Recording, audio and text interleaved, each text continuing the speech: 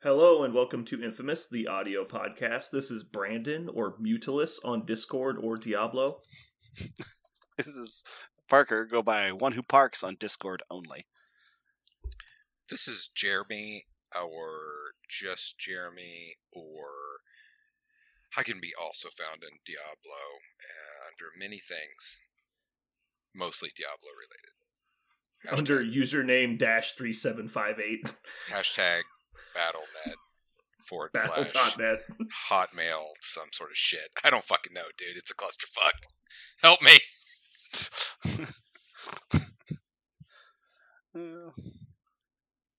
And this is Aaron. I go by Treffenwood. In Diablo. In life. Alrighty, well, welcome everybody. We've got another fun installment. Unfortunately, we had to start late today because Aaron had to finish the game. But anyway, moving on. Selfish. Parker, you're back down to single digits. Oh, 1909 episodes. Yeah! I was like, in the tens column? Yeah, that's what it is. Yeah. It's not in the hundreds of thousands column. I mean, it's always good to have a zero in there somewhere. It makes it feel lighter. There is, yeah. I like it a lot. Mm-hmm. I'm actually very excited. I feel like this is going to break hard one way or the other soon. Mm-hmm. I feel the surge coming. Yeah. It'll either be relief or something else terrible. Yeah. Anxiety, I guess. This 8,000 to 1 bet for Ghost Rider being only in Guardians is going to be great. Yeah. Can't lose. Can't lose. And it wasn't only right. in Guardians. No, it wasn't only in Guardians. Do not I change was the bet. wondering how long it was going to Do take. not change the bet. That was going to be brutal. Oh, that would be terrible. Do not change the bet. Just immediately jumped into like 12,000. Yeah, God, do not change the bet. We're about to talk about some reason why we have. Oh, never mind. I'm preloading. All right.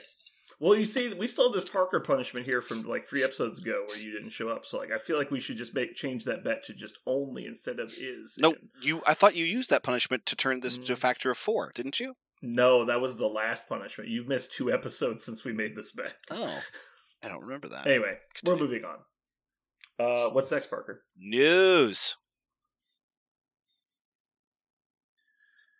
So in our news today, we have Cosmic Ghost Riders tactics cards. The first one is Jeremy's favorite. I'm really excited to hear what Jeremy has to say about it because it's got Jeremy written all over it. It's called Galaxy's Greatest. It's a Guardians of the Galaxy's card.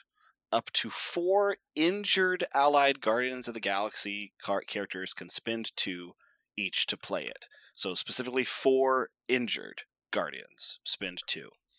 Characters that spend power in this way get a Big Dumb Hero token. Characters with a Big Dumb Hero token add 1 die to their attack and defense rolls. Go. First hot take to you, Jeremy. Go. Do you think the folks that make this game have ever played this game? I have no words. That's all. Like I can't. I just can't. So I honestly don't know if you're upset that it's bad or upset that it's good. I don't know. Well, I mean, you haven't said.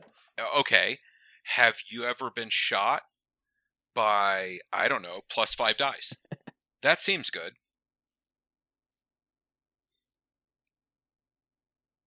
Any model. Just, here you go, +5 dice. Do it. It's not. What are you talking about? If you've played the game, Guardians come with an 8-point model attached. That 8-point model, anytime a model gets flipped. Okay, I see what you're saying then. So, the current version of the game only plays this way. It's been that way for fucking 2 or 3 years. Alright, so I've only played 3 games with Guardians, and as an expert, I can tell you I don't care about this card. Listen, now, I you're could only be a wrong. level. I'm a humble expert. You're a level 17. Yeah, I You don't know shit. I feel like Donnie from Big Lebowski right now. However, like, I actually just don't care. Like, I'm thinking, like, would this make my 10? I just immediately go, no. Like, I could be wrong. Am I crazy, Aaron? Is this card amazing? This card is somewhere between good and amazing. I don't know. Okay, so... Really? I think this card is terrible. Oh my god. That was my initial impression. You two need to play some fucking games. Get out from behind the microphone. Play some games. I've played a lot of. I've God played a lot almighty. of. I've played a lot of Guardians of the Galaxy. The number of times I can count that I had 4 injured Guardians characters. No, it's You up only to need 4. one. Well, I don't know that it's worth 2. one. I honestly don't. Right, that's the thing is, okay, so sure, you can do All up dazed to 4. at the same time. Yeah. Like, so you're probably going to get one. And so let's say, who do you play it on? You Ghost play it Rider? on You can't Groot. like I guess. Sorry, you Cosmic, play it yeah. on Rocket for a Deadly Duo. Okay, so we're saving Deadly Duo. You've got Rocket and Groot, which means you're minimum playing 4 characters.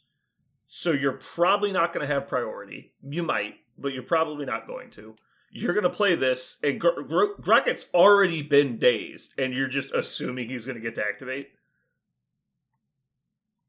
There are lots of assumptions here. This is why the card is between Yeah. good and amazing. Like you can Right. you can I picture think- all of the amazing things you can do with it, right?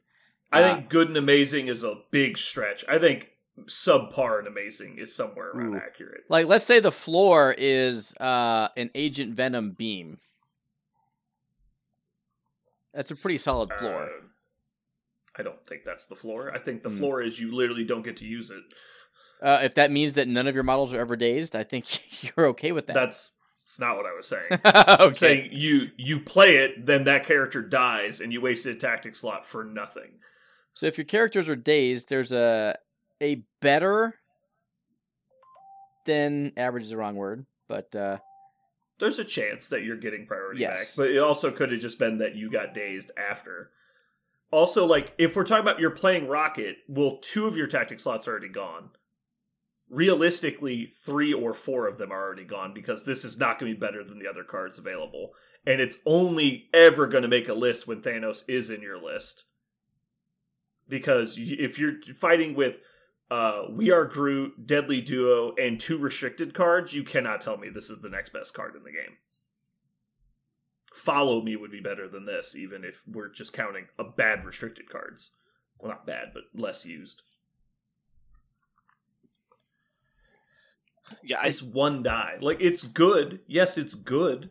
But, like, if 1 die is going to swing a game that hard, I'm crazy. Like, that's just not going to happen. I feel like there is a planet where Agent Venom plays his tactics card with Rocket and Star-Lord on the field, and you get a big meme turn.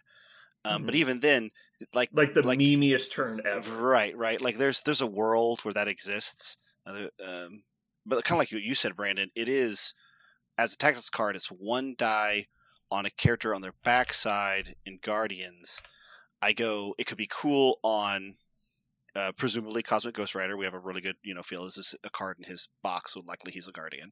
So Cosmic Ghost Rider makes sense because his dice could be better because you can use skulls as well. Beta Ray Bill might be good with an extra die on his backside because he'll live, presumably for a little while.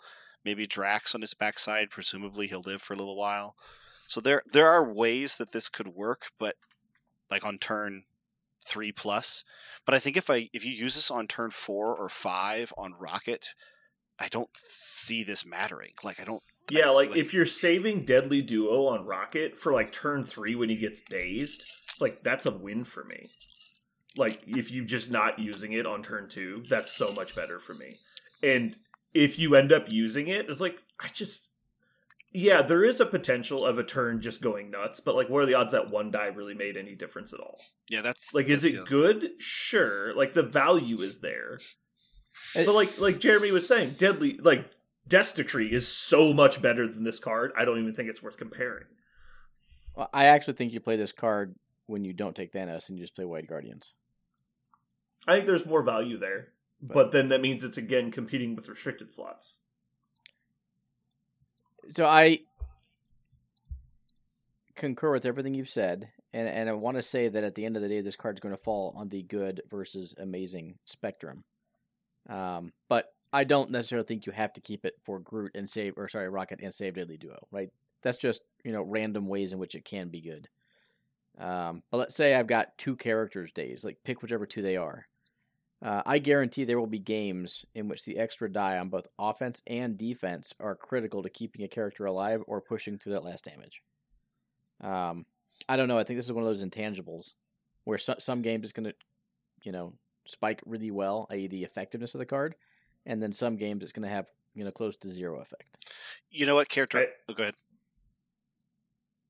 I think I know where you're going, but I will just say that I think it's impossible to quantify that die mattering. Like rolling a 6-die attack versus a 5-die attack and knowing that it made a noticeable difference. Like it's just impossible to tell.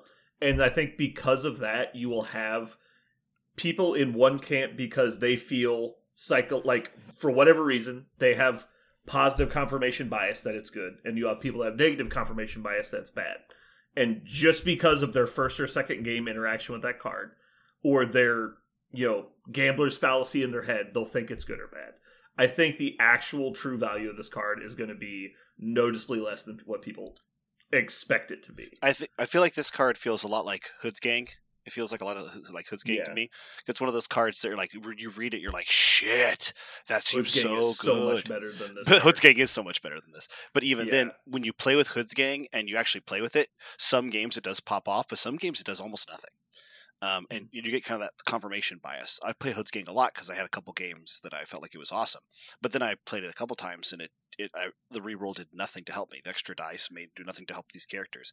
There is one character in Guardians, the first character I thought of actually when I picked this up, when I looked at this, was Nebula.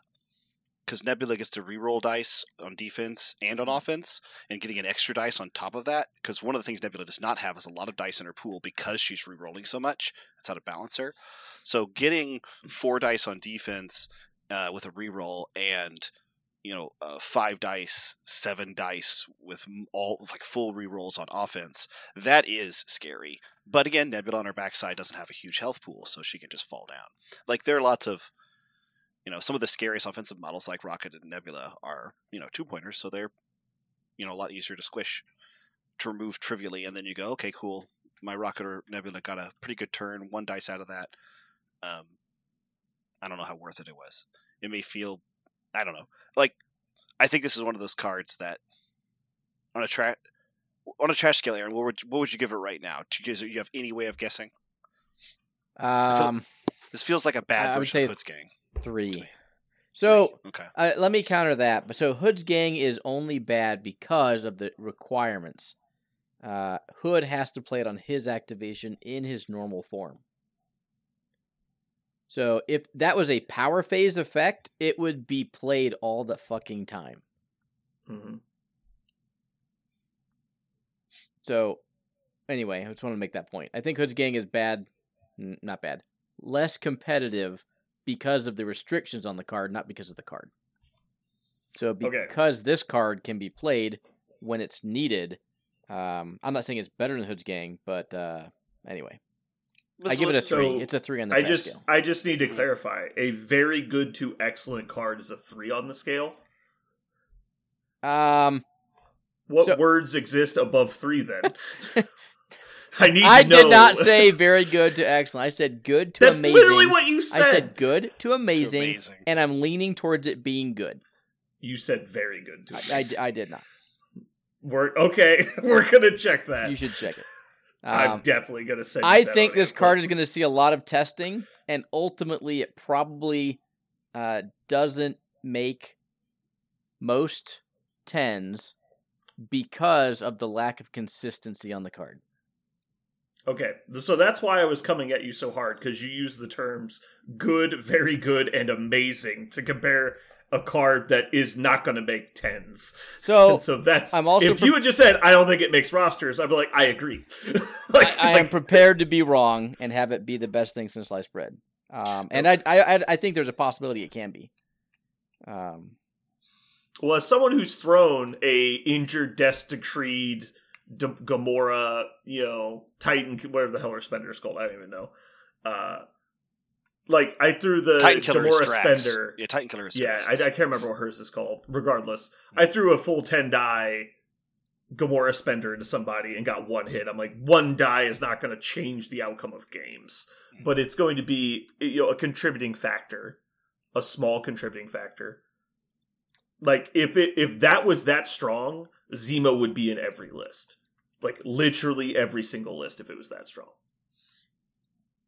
Yeah, I feel like there are a couple characters in Guardians that wouldn't mind it. Nebula, Rocket. Oh, do you want to know who really likes it? What's that? Ghost Rider. Yeah, Cosmic Ghost Rider. Yeah. Like there are a bunch of characters that are going to like get some work out of it for sure. But like you just said, like does it matter? We'll see. Yeah. Okay, so that was one. What's next? It's time travel. Don't ask. Unaffiliated card. During the cleanup phase, after victory points have been scored, an allied Cosmic Ghost Rider that is not contesting an objective token may spend 5 power to play this card. Cosmic Ghost Rider may then advance medium toward an objective token you are not securing. If you would now secure the objective token, you immediately score 1 victory point. Then, if Cosmic Ghost Rider has a Psychosis token, you may remove it. Okay, I need to go first. I'm not going to say anything at all about this card. It is all you, man. I can't keep my sanity and talk about it. All right, I'm going to attempt to keep my volume below 110 decibels.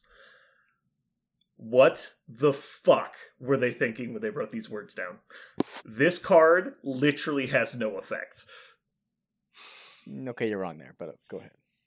All right, literally is a bit hyperbole, but this card does nothing. If this card says spend 5 power, ? That's what this card says. You get a free move. It's a move. I will hit you. Okay, is it because they don't specify when it happens, so you may not do it's because they don't specify what words mean is the actual problem. So, Parker, I have a question for you. Mm-hmm. If Ghost Rider has a Psychosis token and is standing above a uncontested secure, would he secure it? My answer is no, because that's what cannot contest. Yeah, it cannot hold, contest, or interact with objective tokens. Yeah. Yeah. And so to secure, you must contest. Mm-hmm. I hate this card so much. So you're saying he spends 5 power to score a victory point. So if he's already standing on top of a secured by himself, he cannot play it. He cannot play it because he is contesting. Well, unless we're going to say he's not contesting it, which means, again, this card does nothing. If he has a Psychosis token, he can move medium towards a point you did not score. At which point, he cannot score it because he has a Psychosis token. But he does immediately score 1 VP for being close to it, according to the card. No, only if you would secure it at that point. Oh, if you would. But he has a Psychosis token, so he can't contest it. So you wouldn't secure it because you don't have any more contesting models than you've just had. I see. You guys are saying because of the words as written, which is said, the joke is words, right? Words as written, this does nothing. However, the intent of the card could be clear. However, the intent is not printed on the card. It is some other thing. Well, that's the thing. Like, what is the intent? Are you saying that they intended you to score if you had the token? Are you saying you truly and objectively believe that? You were intended to be able to score with a Psychosis token. I think what they're intended to do, this is my interpretation of the card. When I read it, what I interpreted was, if he is not contesting an objective token, which I think the fact that he has a Psychosis token means he doesn't have to move, and that's fucking weird. Like the fact that he can functionally always spend 5 as long as he has a Psychosis token on him, always, may be true. So if that's true, then anytime he has a Psychosis token, he can spend 5, but if he doesn't have one, he has to be non-contesting. Then he moves medium towards something. If he towards specifically a blue token. No. Sorry, wait. No. Any objective token that you are not securing. That you are not securing, but not contesting. He says securing, so it needs to be a blue one. Specifically securing. So if you're tied somewhere, you can move towards that token. Right. So you can move towards it, and then you're supposed to score a victory point because you spent 5 and played this card. If you would now be if you would now be securing, and let's pretend the Psychosis token, if he has one on it, does something. I don't know. Again, you're right. It doesn't make a lot of sense. But I think you're supposed to ignore the Psychosis token when you score a victory point, which makes no sense because the Psychosis token tells you specifically not to. However, it sounds like you're supposed to immediately score a victory point from the card, then remove the Psychosis token. I think it would be. I don't think that's what they wanted. Oh, okay. I think they specifically wanted it to be, if you would normally secure it, then you get the point, which is supposed to be very rare. So you're saying, Because- you would think what they're trying to say is spend 5 to move to a point when he doesn't have a psychosis token. Then Mhm. if he's there without a psychosis token, score an extra victory point off the card because he doesn't have a psychosis token. And then he's there. That's a legitimate way you could play the card as Okay. written right now. Yes. Mhm. Yeah, it's I feel like it would be really clearly my way if they move the Mhm. then if Cosmic Ghost Rider has psychosis token, remove it up to the top of that same paragraph. Oh, sure. then No, it's that's why I obviously think that. Yeah. there's no way you could tell me this went through any kind of playtesting or editing Right. and ended up with this print. So hold this on. is- So there's I have a question for there's you. two options.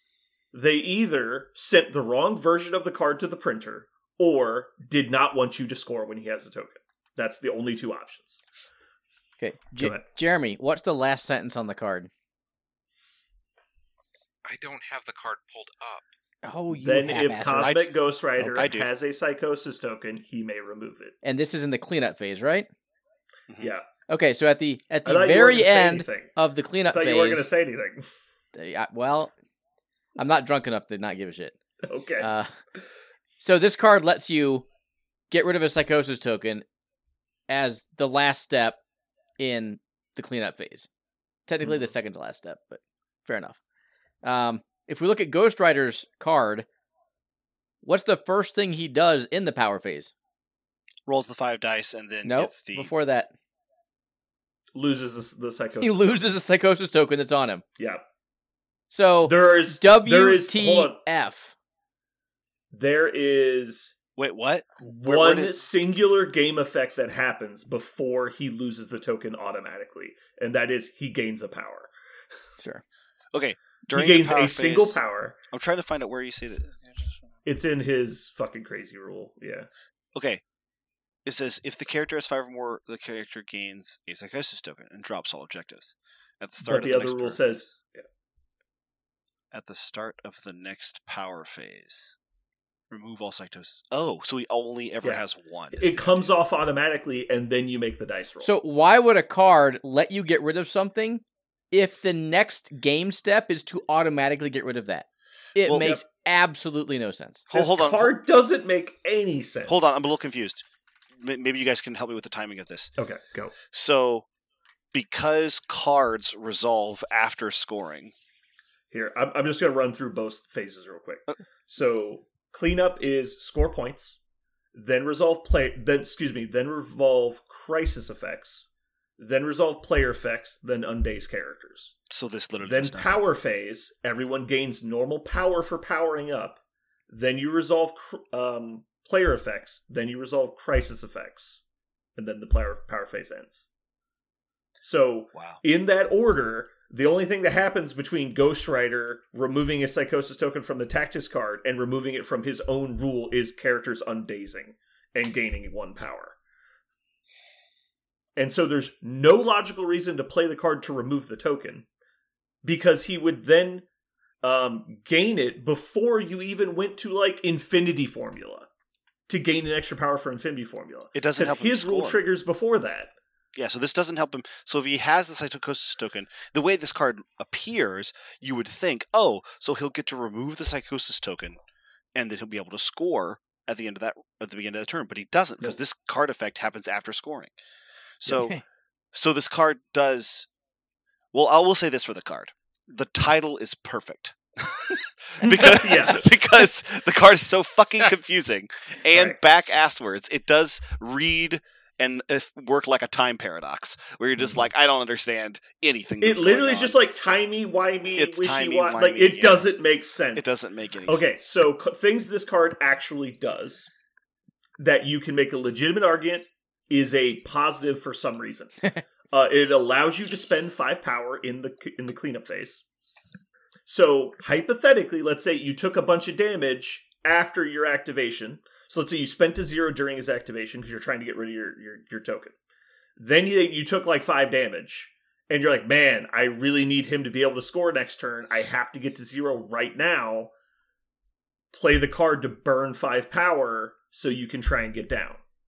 So that's one option. Or you could spend that 5 power to actually move somewhere. No. Yes? No, not if you're trying to remove the token. If you're trying to score, because you're going to lose the game if you don't, contest. Not score. I just want to get to a better spot. I can spend No, 5 power that's- to move. That's not what I'm saying. I know. Okay. There's 2. I hopped in the middle of it. I hopped in the middle of your Okay. argument. All right. Well, you hopped in the middle of my argument and came up with a new argument. I'm going to finish my point. Nope. Okay. So I think there is an argument for trying to spend power with Tactics cards to try to not get a Psychosis token. But I think that's a dumb strategy considering you're already all in on the kill them plan because you took a 6-point model that can't contest most of the time. So that would be, I think, a bad idea, but it technically has a use. The other option is, like Aaron said, you can play it to effectively be able to move depending on how well you plan out your turns. And so if you need to move in the cleanup phase as opposed to moving on your activation, because let's say, for example, your opponent has priority and they've got like a Malekith that's going to charge you, you could play this card and move medium away from him. So wait, he can't just come over and kill you for free. I think there's actually value to that. Everything the card actually says, though, is fucking fuck-busted dumb. Like, makes no sense. Are you done? Yeah, sorry. Okay, what if you don't have a Psychosis token on you? Could you then spend 5 power to move and secure a victory point? You could. Okay, so I if you just don't have the Psychosis token, this actually gets you a victory point. Assuming that you could move exactly in a way. I mean, obviously he's mobile, so you could try to set it up. But, I mean, if you just didn't have the Psychosis token, he's effectively infinite speed, so why don't you just score that point anyway? Well, Like, he now places you can range score 5. 2 points. Like, he can be on 1, scoring in the regular phase, and then it can spend 5, and he can go somewhere else. Secondly, we need to point out that you do not just get to score a victory point off of the little blue objective tokens. You can score this victory point off of any fucking thing on the ground. Dossier. The dossier, pay to flips, objectives, a hammer's on the ground. Normally, you can... So how about this, Parker? Can you ever secure a hammer? I don't think so. Right? You're wrong. You can interact with them. You can contest them. Every objective token, according to the rulebook, can be interacted with or secured or contested. It is up to the objective token to tell you what those effects do. Now, you can't always interact, but you can always... according to the rulebook, it just says interact. It's a generic rule in the game. We'll not argue. Yeah. That'd be interesting to waste of power. But that point aside, the definition of contesting is to be within 1 of an objective. Right. If you have more healthy than your opponent, you are securing that objective. Period. Dot. Oh, There okay. are certain scenarios that give you victory points for securing objectives. We all know what those are. Most of them don't. But you are technically securing a hammer if you are within 1 and your opponent is not. Or you're healthy and they're not. Correct. Yes. Got it. So you could use this to do some weird thing where you go and score a victory point off of a chimichanga sitting on the ground somewhere. Mm-hmm. Assuming, of course, you did not have the Psychosis token that turn. Seems Okay. bad. This is a Even for negative that. 10. Yeah. Negative fucking 10. Yeah. Just rip it up. And print out the new one that they publish with the errata when he comes out. Yeah. I mean, I don't see how this card gets left in the game as it's currently worded. That's weird. Because, like, it's actually just confusing. Like, the longer you look at this card, the more confusing it gets. Both from like how did this ever? What is this for? Again, the title is the only thing that makes perfect sense for it because of how dumb it is. I love it. Oh no, you are correct, Aaron. You cannot always interact. They're just our generic interact rules. But it says there's a caveat sentence in the paragraph that says a crisis card crisis cards allow characters to interact with objective tokens. It will include an interactability in its special rule. Yeah, so it looks like you cannot normally interact. But yeah, you definitely can contest and secure any token.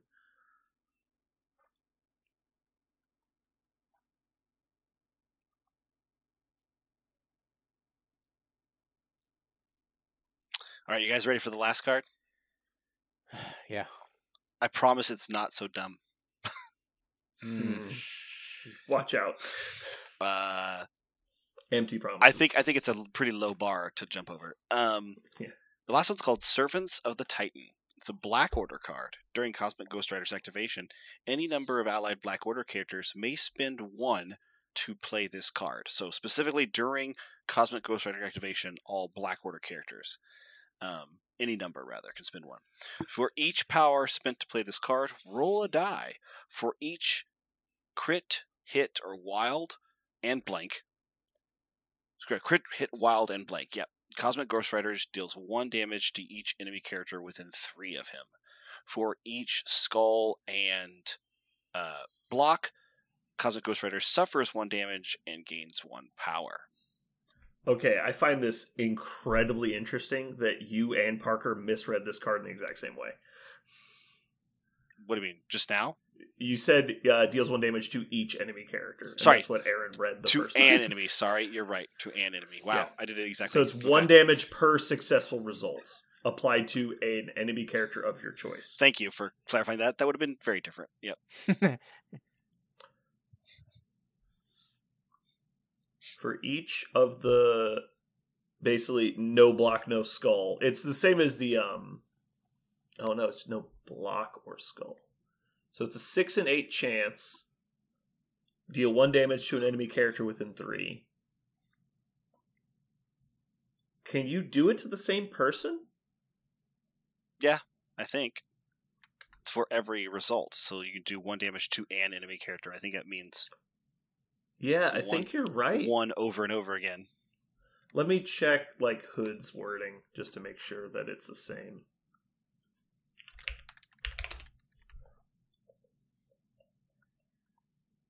Which Hood card? Like his lightning thing.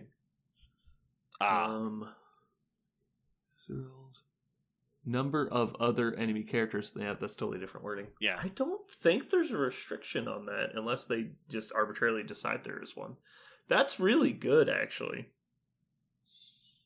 I assumed it was limited 1 per character. No, it's For each skull and block, he suffers the damage. I don't know why I never thought about that dealing like, he's just like, oh, I roll 4. I got 4. Like, this guy takes 4 damage. Mhm. Like, it's perfect distribution of damage. and I actually really like this card. and you also get blanks. Mhm. I mean, Yes, I read it to where it has to be on 1 character. So each individual example is a separate instance of the trigger. Okay. According to previous precedents. I guess they could say whatever they want, but... Okay, so applying this to Bill, 4 damage, he could just spend 4 power to negate all of it. I think so. You're either doing the effect 4 separate times, in which case Bill and Jugs could spend a 0. Here, me too. I'm looking at cubes. Sure. I think cubes is the same, I think it is too. which it's all 1 application. Each character damage. suffers 1 damage for each cosmic cube they are holding. Gains 1 power for each they suffered. I mean, good news, I'm sure there'll be some sort of official ruling, quote-unquote official. They might have... This might be that rule they reversed. Hold on.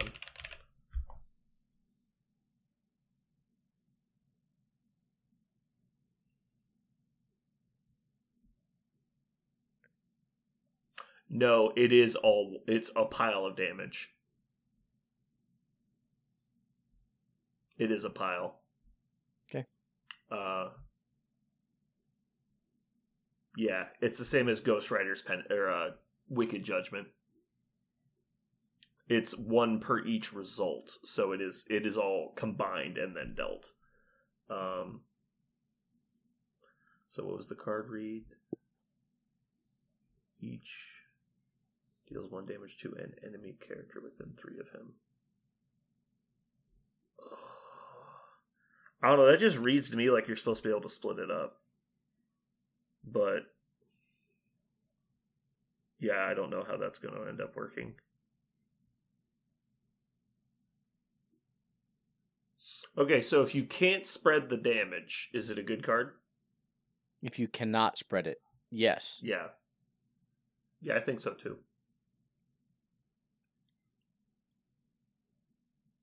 Anytime you can avoid rolling attack dice and defense dice.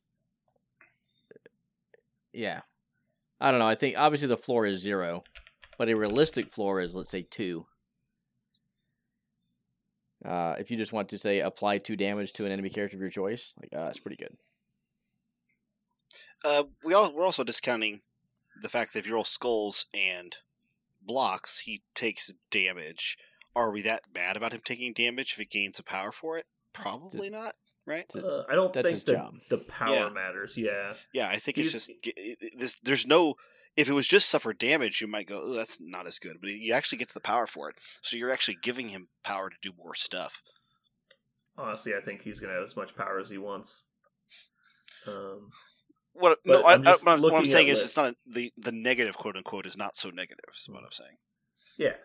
So the widest Black Order exclusive list you can build with him is 5 wide at 20.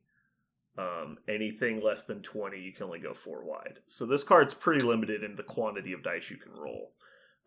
You have a 6 and 8 chance of dealing damage to them, so I think this is always worth it if you play it. The only question is, do you have enough Black Order characters to justify it? It does say any number of allied Black Order characters. So if he is a Black Order member, which we can assume at this point he is, then he could spend it himself. It doesn't say other. Yeah, that's what I just... Yeah. Yeah. That was what I was counting. Okay. 5 wide with 20 at him. Right. So you're meaning that 5 wide, so he'll get to roll 5 dice if you know. Assuming that he's Yeah. Black Order, yes. Yeah. And you took exactly that list. Right. Power is generally not the Black Order's problem. Yeah, so that means, though, that you're playing, like, Corvus Glaive without the Reality Stone. Like, I'm just pointing out, like, it is costly to get that wide, because they don't have cheap characters. Right.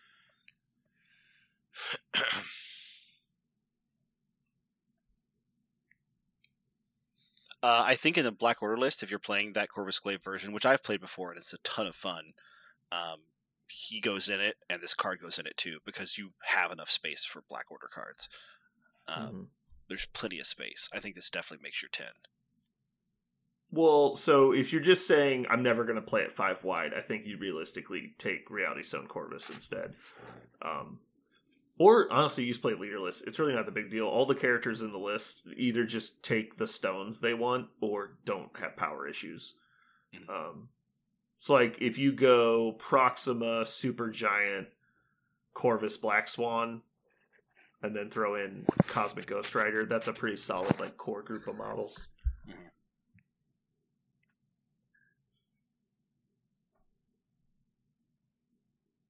Yeah, I like this card. It's a cool little, like, oh god, I got this last person, like, just get rid of them and I'll be fine. Also, notably gets behind, away from things like DR and, well, I guess not DR, right? If you're giving one big thing of damage, but martial artist, shit like that. Yeah. They have cover and all kind of shit to make them better.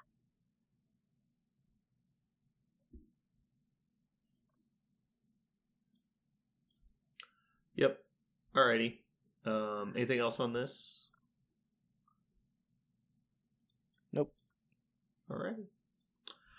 Some interesting cards overall. I still think that Time Travel 1 is probably the worst worded card they've ever released. It's probably not the most, like... It's definitely not the worst card they've ever released, because that card is still better than Fearful Symmetry, even if they don't fix it, but... Fearful Symmetry is so bad. It's so bad. Yeah, this actually does create, technically you spend 5 power and you get a thing, potentially, so it's not impossible to see it. Worst case scenario, you get a medium move, but I just... The guy could spend that 5 power to place 5. Like, range 5 place.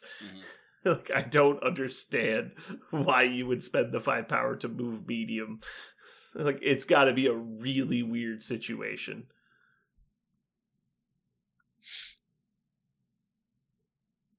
I guess there is a strong argument that he has a lot of stuff he gets to do out of activation with his counter shot, and so being able to medium move him into threat range of people before he activates is nice, because you could then, like, I've got your back different people at different times. Yeah, it still seems fucking. I was gonna say, you're digging real hard. No, like, I'm trying to understand this card. I just, like, what would possess me to write these words down and tell people about it? Like, that's where I'm trying to figure it out. Maybe they sat down. Maybe they sat down and they're like, "We want a time travel card. He's kind of a zany character. He's got like a screw loose. He doesn't really make sense to people. They don't explain him very well in the comics. So let's make a card that really reflects that." I don't think that's what happened. I really don't see them writing a card to actively confuse people. I know. I mean, we've shown, like, they know how to do zany, wacky stuff. Like, we have Yoink in the game, right? Where, like, Deadpool steals something from somebody, right? Like, from a friend, there's like ways from to do that. Like friendly characters and shit. Frenemy, yeah. Cable's not exactly his friend, right? Anyway, moving on. So we had a tournament over the weekend. We had a pretty good turnout considering how busy everybody was. Unfortunately, we weren't able to go up to Bug Eater, but we had a pretty good showing. We had the Ottawa guys come up. They haven't been able to make it in a while, so it's good to see them.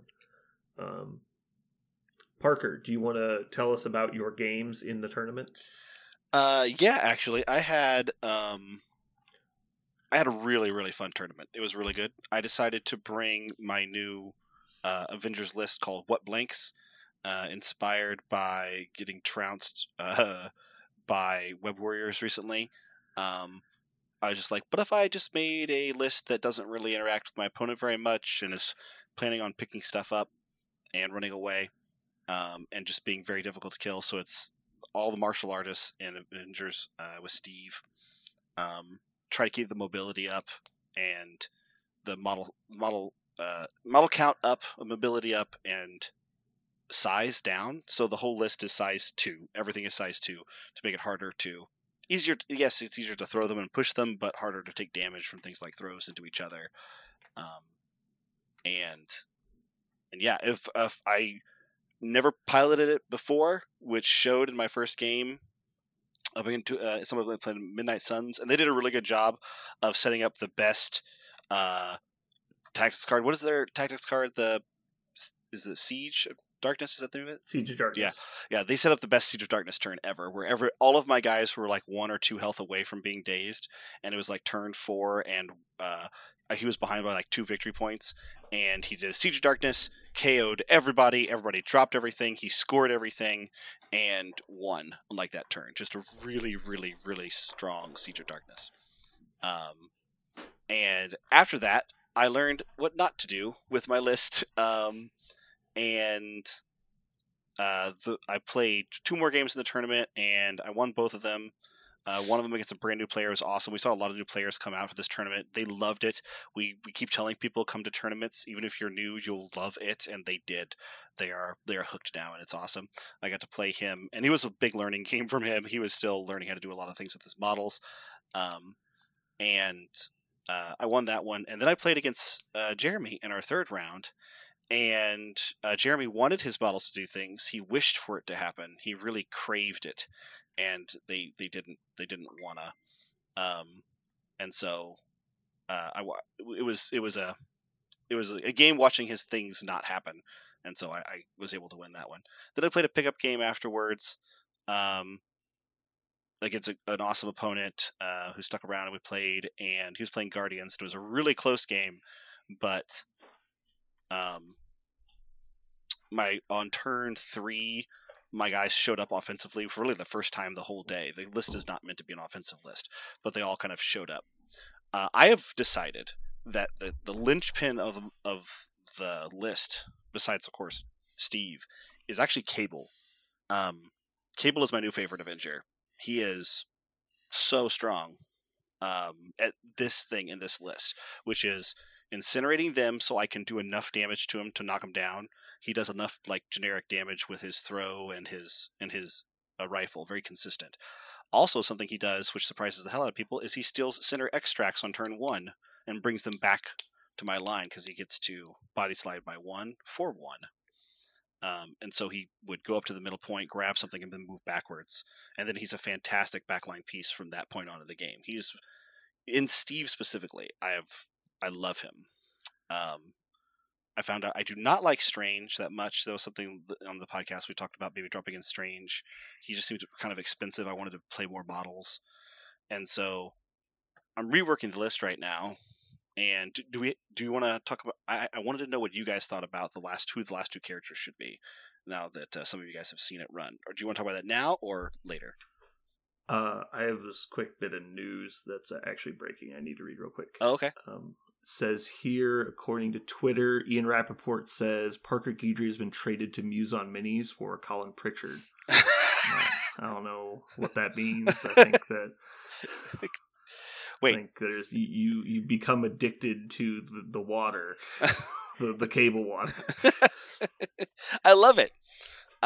He was. I realized the problem with Cable is that I was playing him in X-Force. Playing him in X-Force, and he's a terrible X-Force member and a really good Avenger. Did you like Doctor Strange when you played him? I did not. Not because Doctor Strange is bad. It's that I found, or that he has that mobility. He doesn't have enough mobility. Okay. Like the list is he's got Cable, Black Panther, Spider-Woman, or long movers. Like this has so many long movers, or then long movers plus teleporters, or jumpers, pouncers, I guess, in T'Challa's case. But the point is, I was loving the mobility of the list, and he does not have enough of it. I wanted him so much to be able to move and attack, or moving twice and healing was never good enough. Or moving and buffing defense was done better by Cable. Also, he's not an Avenger, and so it's harder to play the couple out of faction characters like Ghost Spider. I get really that. I think it's fair. I think losing the heal is actually pretty big. Yeah. But you said there's 2 character slots left? No, I fibbed. It's 1 character slot. I realized that for some reason I had accidentally swiped a character out on my app.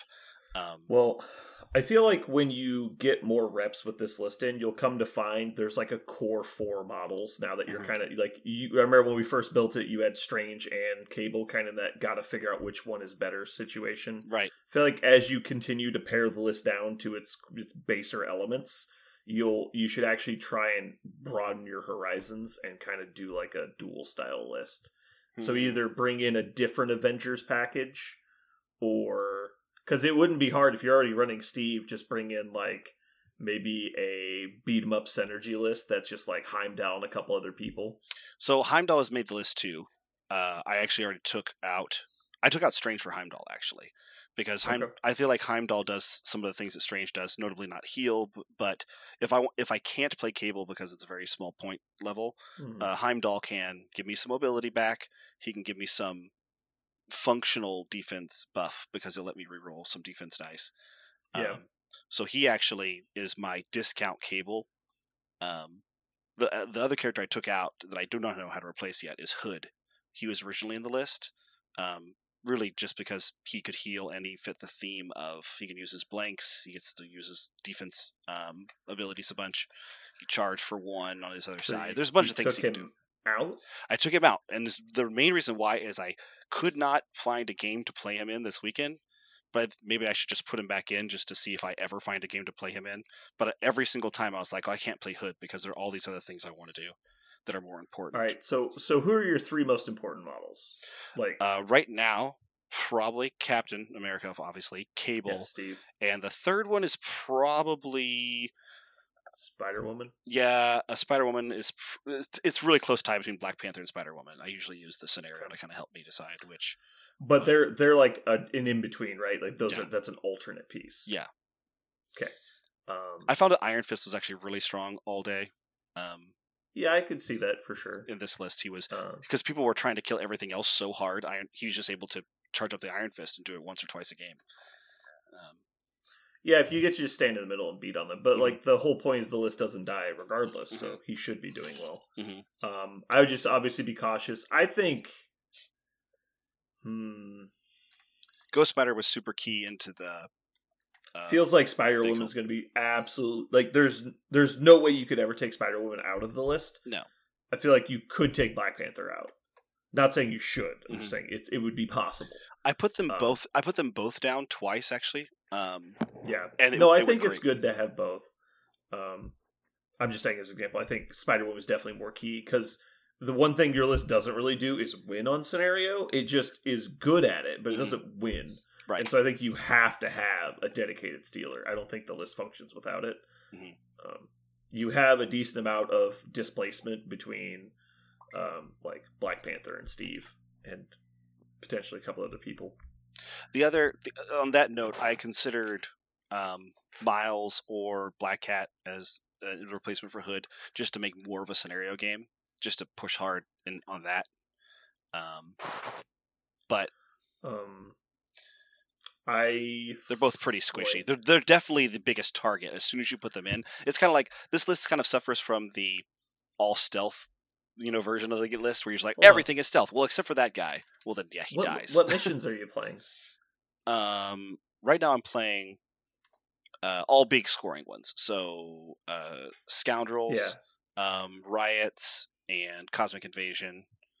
And then my reds are Paranoia, Spider Infected, and Scrolls. Why have you thought about playing pay to flips? If you're just going to stand there and grind on people? Well, this is actually one of the things that I found is that I do not have a lot of power floating around, actually. So you are power hungry? Yeah, and that's actually somebody says at a tournament, Iron Man, and I could play Helios Laser to just, destroy somebody. I was like, actually, on my list, I don't think I had ever had a turn in which I had 10 power floating on my models because they were constantly spending it on stuff. Yeah. And they was getting great use out of it. They were interrogating or they were buffing their defense, and they were just living forever it was, but I don't have power sitting around ever. If you guys have questions for him too, feel free to jump in. I'm not trying to monopolize. No, you're good. Okay. So can you run through your 9 then real quick? Okay.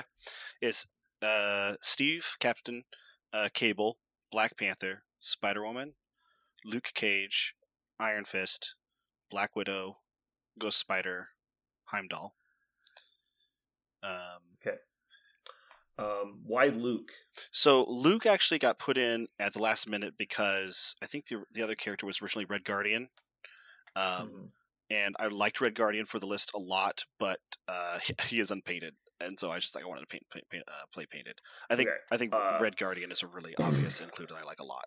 Yeah, I definitely would cut Luke. Yeah, I like Luke, but there's no reason to have him in there. He is when I double down to make sure Immortal Hulk in my game against Jeremy after losing bad to Immortal Hulk in the first round. I was like, in my game against Jeremy, I'm just doubling down on all the things big characters don't want to see. So I had Luke on the field to just make sure that I was going to get to Taunt or Heroes for Hire or both, and it was great. It worked well. So I think he's... What about Okoye then? Second 2 with Martial Artist, but she has Taunt, or Bodyguard rather. Oh, why didn't I totally forgot she has Martial Artist. And she has a defensive reroll as well. Oh, she could be... Oh, that's a great idea. Why did I not think of that? I've been looking at all the threes, staring at all the threes. I didn't think about another 2. I was going to tell you, I've been cooking up something for Immortal Hulk as well. I want to try Hulkbuster against him. And in that specific list, I think you wouldn't even need Steve, really. Like, Steve bodyguarding is nice, but... That's Steve's worst nightmare, right? Big single attack rolls. Also right? He throws that you. Also displace him. Yeah, so you just get him out of bodyguard range. Yeah, you're much better to have it be your cheaper models that are taking it. And it's Immortal Hulk is faster than regular Hulk generally when you see him, but dude, getting pushed away twice a turn and then getting staggered is still annoying. Super shutting down his throws. Like if they actually field Immortal Hulk against you, I don't know how they kill you. Like, I honestly don't know how it's possible. Like, you basically go from taking 20 damage from throws to taking 5. Like, it's that much of a cut. Like, you just take no damage. I've actually done this one time before because I played a Hulkbuster for a while, and I accidentally fielded a Hulkbuster with a bunch of martial artists one day, and it was awesome because they were trying like, I'll just do damage with throws. Like, I can't do a lot of damage with throws. I'll just do damage with my dice. I can't do a lot of damage with the dice. Like, it didn't work. So I would personally try to avoid martial artists specifically and go for just generic blank rolls, which I know is hard. There's not a lot of gets it against Mystic. Right. But I think you should try and find people that get it against Mystic. Because if you're seeing Immortal Hulk, you're probably seeing Blade. And admittedly, Blade's a lot easier to deal with, but you have to deal with Blade. I was finding it was funny. Jeremy and I, when we were puzzling about it, we were talking about Mystic attackers, and I did not find it to be that much of an issue. I think against specific like Convocation, where it's every model's a Mystic attacker, it can become more of a problem. But with one Mystic attacker, I didn't find it didn't hurt enough. Is I guess the point. Yeah, especially if you've got Cable running around. Cable kind of preys on Blade a bit, and so you just focus Blade the entire game, and he'll be too weak when he gets to you to actually stand up to anything. I do like the idea of a model taking out something for. And that also lets you put Helios in and have a kind of a pivot list. I'll have to stare at this for a while to find out. But honestly, for that. Maybe I think is Ricochet's only for Little Iron Man, right?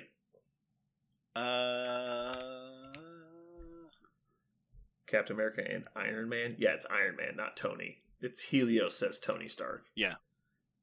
So yeah, I would consider Iron Man, even if you're not going to do the Hulkbuster route. I think he's worth it, but it's mostly as a also tough model that has displacement, long range displacement, and then you will get in spots where it's like, okay, I'm just going to save up a little bit of power and Helios this idiot. And if you don't want to, like, Ricochet is 1 power each, like, and it's a big chunk of damage. I use Ricochet and Helios as a tandem, and so it's you weaken somebody, you Ricochet to daze them, and you Helios to kill them, and it's just like they're off the table. It's like, and their one swing back turn, they have to deal with Steve, and so it's probably not going to do anything.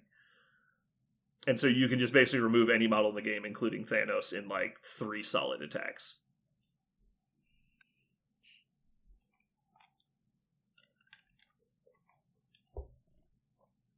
Man, I really like the idea of Okoye. I don't know why I didn't think of her yet. So you cut Luke for Okoye and added Hulkbuster? Yeah, that makes sense. And so basically you're just replacing Strange with Hulkbuster. But I like it more as a pivot from the original design. Right. I think you figured out with testing that you don't need a 6-pointer in the list, except for if you're transforming. If I'm changing the list, yeah. Yeah.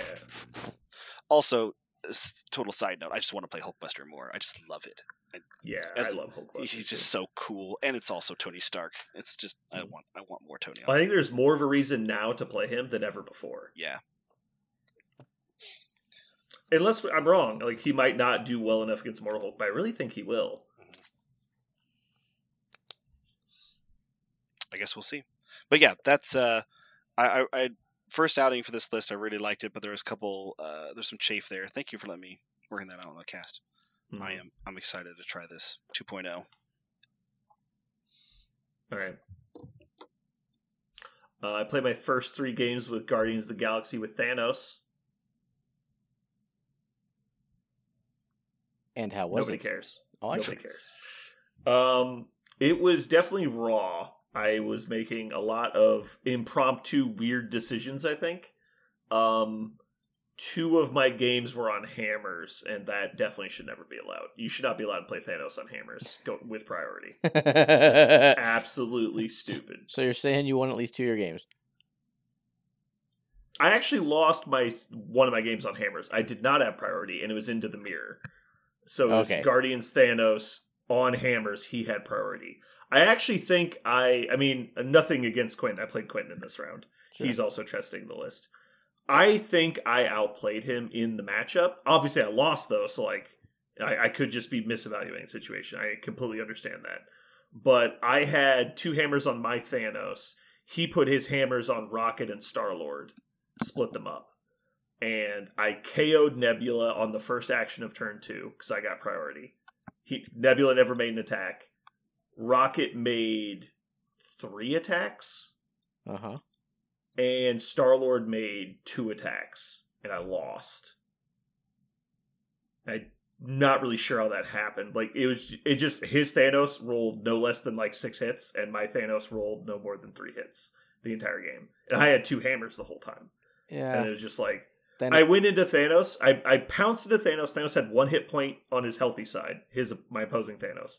Pounced into it with Gamora, who had 1 hit point. He blocks 2, reduces the 3rd.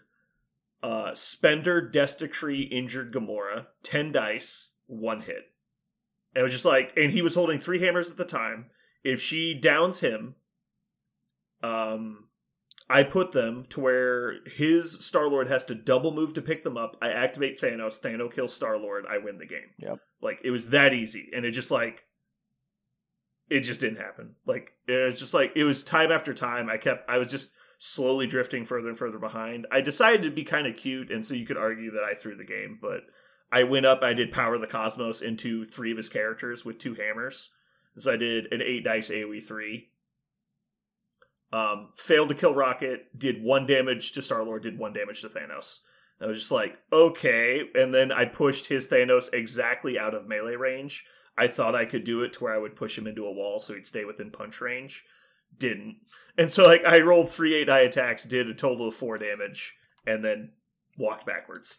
It was so sad. But yeah. I don't think Thanos should be allowed on hammers, basically. It's really dumb. My other game was against Chris from Omaha? No, from Ottawa. Chris from Ottawa. We actually had a pretty good game. It unfortunately kind of spiraled towards the end because, again, Thanos just got a hold of too many things. My Thanos just could not roll bad against Chris either. Like, he did like multiple 8 and 9 hit attacks.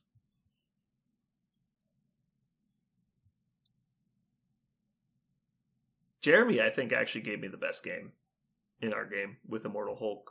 Or no, he didn't play Hulk. He just played wide Midnight Suns. Yeah, didn't work out. Yeah. You punched me a lot. Yeah. Yeah, I just played my standard Suns and everybody. Do you have anything in your games you want to talk about, Jeremy? First game I played was against a new fella. Played pretty easy. No Hulk in that game. Ended up winning it. It was a fun game. The second game I ended up playing Parker. I tilted real bad, and I wanted to put Parker through a window. And that was actually, I should have played the list I played against you, Brandon. I should have went wide. I knew it was going to be trouble trying to keep up on a 5-point scenario with the low model count I had, but it also doesn't help when you don't roll any dice. Like, it just kept flubbing and flubbing and flubbing, and I'm like, yeah. Really? Like, normally you'll be like, okay, this has got to turn around for me, and it just didn't, and like, I didn't have enough turns to make it work, so it's just, it was real frustrating. I know psychologically you remember like the times it happens more than you don't, but it feels like when you play on high scoring missions, your dice always fail you. Like, I choose violence, I know it's going to be uphill, but I think I can do it, and it's just, your dice just go so cold on you, and it's like, all right, well, whatever, you just have all the points. Like, I don't care. Well, like, I had the same thought of, okay, we're going to score fast, and let's do it. Like, I was like, because the thing is I know that my list can daze your entire army, and I'll score fast on you. But when you don't roll it, you just don't roll it. So it is what it is. Then we played our game, and, you know, that story was written. Yeah. It's all right. I'm still playing it. I'm still having a good time. There's still a few cards I want to shift in and out. There's still a few models I keep messing with. So we'll see. Yep. All right. Moving on. Next topic. I wanted to talk about some tournament things that I do a lot of tournament organizing for anyone who doesn't know. I have some strong feelings about tiebreakers that events use. And so I was just going to bring that into the light a little bit. I think a lot of people don't really think about it. I think it actually matters a lot. And I know we've talked about previously on here that Aaron thinks the community should take a heavier hand in how events are hosted and not just do generic, fully open tournaments. The reason I think that tiebreakers for tournaments are actually kind of important is it actually dramatically affects like how people place, and people put a lot of emphasis on how certain lists are doing. And so let's say you go to a large event and it's 4 rounds, like let's say it's 30 people, 4-round event, and you end up getting second place. On paper, that sounds awesome. Like you did very well. But depending on which tiebreaker they're using, you could have placed anywhere from like 8th to 2nd. And so I think a lot of people don't realize how much impact it has on events based on rounds and players and everything. So just covering the common ones that get used, the main 2 are strength of schedule, which can mean a lot of things, but basically it calculates the strength of your opponents in some way. And there's a lot of different ways you can do that. The second one is usually victory points, and that it's in Crisis Protocol, that's victory points scored in your games. There's a bunch of other ones that are variants of those, like win differential, which is victory points over your opponent's victory points. There are opponent strength of schedule, which determines how hard of a day your opponents had and if they just walked into your game. There's a lot of different other variations, but those are really the main 2. And unfortunately, I don't think there's really a good third option. It's pretty much got to be some combination of that. So I want to know what you guys think. Is there any time that you've ever been interested in this before? Is this a bad topic or? So I have some initial thoughts. I will start off by explaining that the TTS League, which is probably the largest organized event for MCP in the world, uses strength of schedule and then victory points scored as their first 2 tiebreaks. And they are extremely important because you have about 30 people who are all tied at X and 1, and they get sorted from like 3rd through 35th. Then the idiots in the league decided they wanted to do a seeded bracket, so 1 played 35, 2 played 34, etc. So your ranking mattered a lot, whether you were 4th or 34th. It came down to, in the last league, the second tiebreak. So I think everyone agrees that strength of schedule is a good first tiebreak. The second one being victory point scored is what I have an issue with. Now again, take this with a huge grain of salt. We're talking about nitnoid, granular, detailed, competitive gaming. I don't really care. But if you're going to have a tiebreak, at least have a better one than victory point scored. And I'll give you an example why. I was playing a league game about 2 weeks ago, I think, and I had the game kind of wrapped up, and he was just like, okay, I concede. Like, he's done. Okay, great. So he's like, so I guess it's 14-0 for you, which is what the concession rules are. And I said, well, why don't we just, so he had taken his last action of the turn. I still had 1 activation to go. I was like, what if I just pick that up and come sit over here? I score out. I win 16-5 or whatever the case may be. And he was like, okay, sure. He could have been like, nope, I conceded before then. Like denying me the victory points, if you will. Yeah. That's kind of shitty. I could have also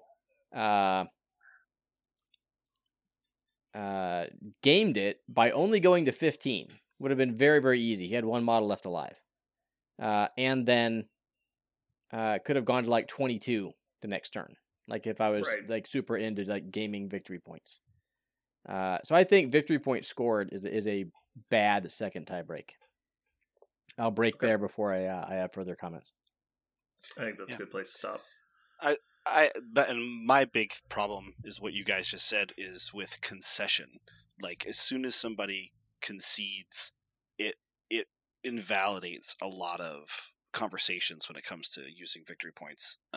I really struggle with it. That's one of the reasons why, and I'm sure somebody who's done more tournament organizing and construction than I have can have a better idea than strength of schedule. But the victory points thing, to me goes directly out the window as soon as somebody concedes, because concession just screws that. At the same time, I know that strength of schedule also gets completely screwed if somebody says, I'm out of the tournament, I don't want to play no more.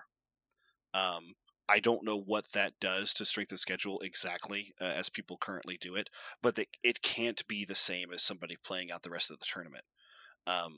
And actually finding out how all the chips lay if everyone plays all 5 rounds or 6 rounds, or whatever it is. So as soon as somebody bows out of a tournament, and I know you can't make everyone play a whole tournament because there's things that happen. However, that also must do something to strength of schedule. And I don't know if there's any way for anyone to prove to me, maybe there is some way to make me feel good. If my strength of schedule was excellent, or going very, very well, but I got 7th place because 2 of the players I played dropped after some round, and then therefore I could not accrue a better strength of schedule because of their leaving. So I'll hop in real quick. So Longshanks, which is what a lot of people use for tournaments for MCP anyway, has fixed that, or at least there's a setting to where they fixed it, to where they calculate your opponent's win percentage, not your opponent's win total. So some tournaments, especially using old software like Excel, will just like calculate the total number of wins your opponents had, divided by the total number of theoretical games if they'd have played, and that's your strength of schedule. What Longshanks is, I think, the default now set up to do is to not penalize opponents when they drop. So you have an 0-1 drop, they're only going to count 0-1 against them, not 0-6. Yeah.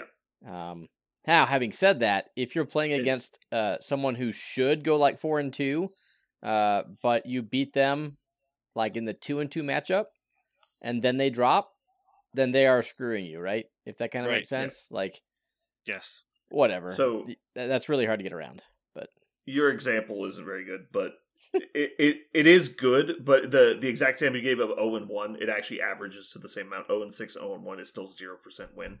But let's say they went 1-1, and so they won their first round. You played them in the second round. You beat them. They go, oh, I was only here to win, and they drop. Well, now they have a 50% win record, as opposed to a 16% win record if they played it out and they only won 1 game. And so people that have mentally checked out that actually drop, if you're using an average strength of schedule, does not continue to hurt you, which is good. That Aaron is exactly correct on the point. I was just making sure that people understood that's how it works, is it takes the average wins. All good points that you guys have brought up. Yeah. I just feel... Jeremy, do you have feelings on either side of this? Not this part of it. No. Okay. Parker? Oh, I was just going to say that the best version of it would be everybody shows up for the tournament, everybody plays every game, everybody goes until somebody scores 16 or more points, and then they leave the table. And then you could actually say, look at all the people who scored. Let's determine, using this series of tiebreakers, what happened. But as soon as you use any one of those, the 2 we've talked about so far, which is strength of schedule and victory points, then you introduce the concept of the human factor, which makes those less valid. So I am firmly on the side of strength of schedule. That being said, it unfortunately is a very muddy area that there's no good answer to. Both sides have major flaws. The biggest flaw for strength of schedule is it doesn't really start working until round 3. And even then, it's flawed. And so once you get to 4 or 5 rounds, it starts becoming much better. And if you get to 6 rounds, it's by far the best. The problem is, because it's just basically a opponent's total wins, or opponent's win percentage is basically what strength of schedule is. If you play in first round, somebody who goes 1-2, and in round 2 you play somebody who goes 2-1, and in round 3 you played somebody who went 2-1, you have 5. It's total wins added together. And then, but the problem is 3 other people did that.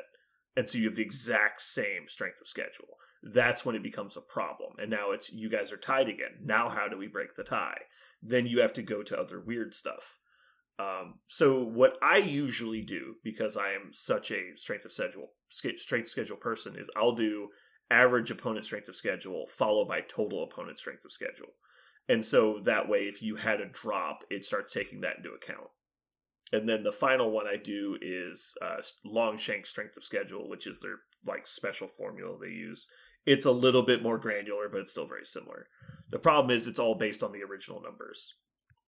What I used to do for War Machine is you did opponent strength schedule, and then you did opponent strength of schedule, where you evaluated their strength of schedules and applied it in reverse to you. And so that was actually my favorite way of doing it. But the problem that Parker brought up with victory points being included at all is if you get to where, a perfect example, concessions. It's like there's a lot of different ways you can score victory points. So if we say total victory points scored, and like Aaron's example, his opponent concedes on him when he's about to score higher than 14. Not only is that something that can happen, it's actually in your opponent's best interest competitively to do that if you're in the same bracket. Because he's limiting your tiebreakers at the end of the season by making your maximum victory points lower. Like, let's say you guys were tied 21-21, and then on that final turn, it looks like you're going to go up 27-22. He just concedes and you're capped at 14. Which makes no sense, but there's also no rule against it. It's not even, you could argue it's bad sportsmanship, but it is objectively in his good interest to make that decision, and it's a decision he's allowed to make. So how could you penalize him for it? Yep. This is something that happens at high level 40k, or used to back in the day before they changed the way scoring works. When they had their famous soft scores where people would give you sportsmanship scores. Well, if you go to Adepticon and you're grading your opponent's sportsmanship and painting, then you would just always grade them badly because you're in the same pool of competitors. And so at the end of the day, you look around and the average sportsmanship and painting score was a 1 out of 5. And you're like, why is everyone grading everyone so badly? It's like, because they want to win. And it's just like, oh my God, this is terrible. And so just every time your opponent's going to win, you concede. It's just really dumb. Yep. So I agree with you. Strength of schedule is great. For people who don't like to do a bunch of complex calculations, that's why victory points is very easy. I would argue, and I like what Charles did LVO, instead of victory points scored, you use victory points given, like opponent's victory points. And if there's a concession, you just freeze the points as they are. So it does two things. One, concessions are quasi-irrelevant.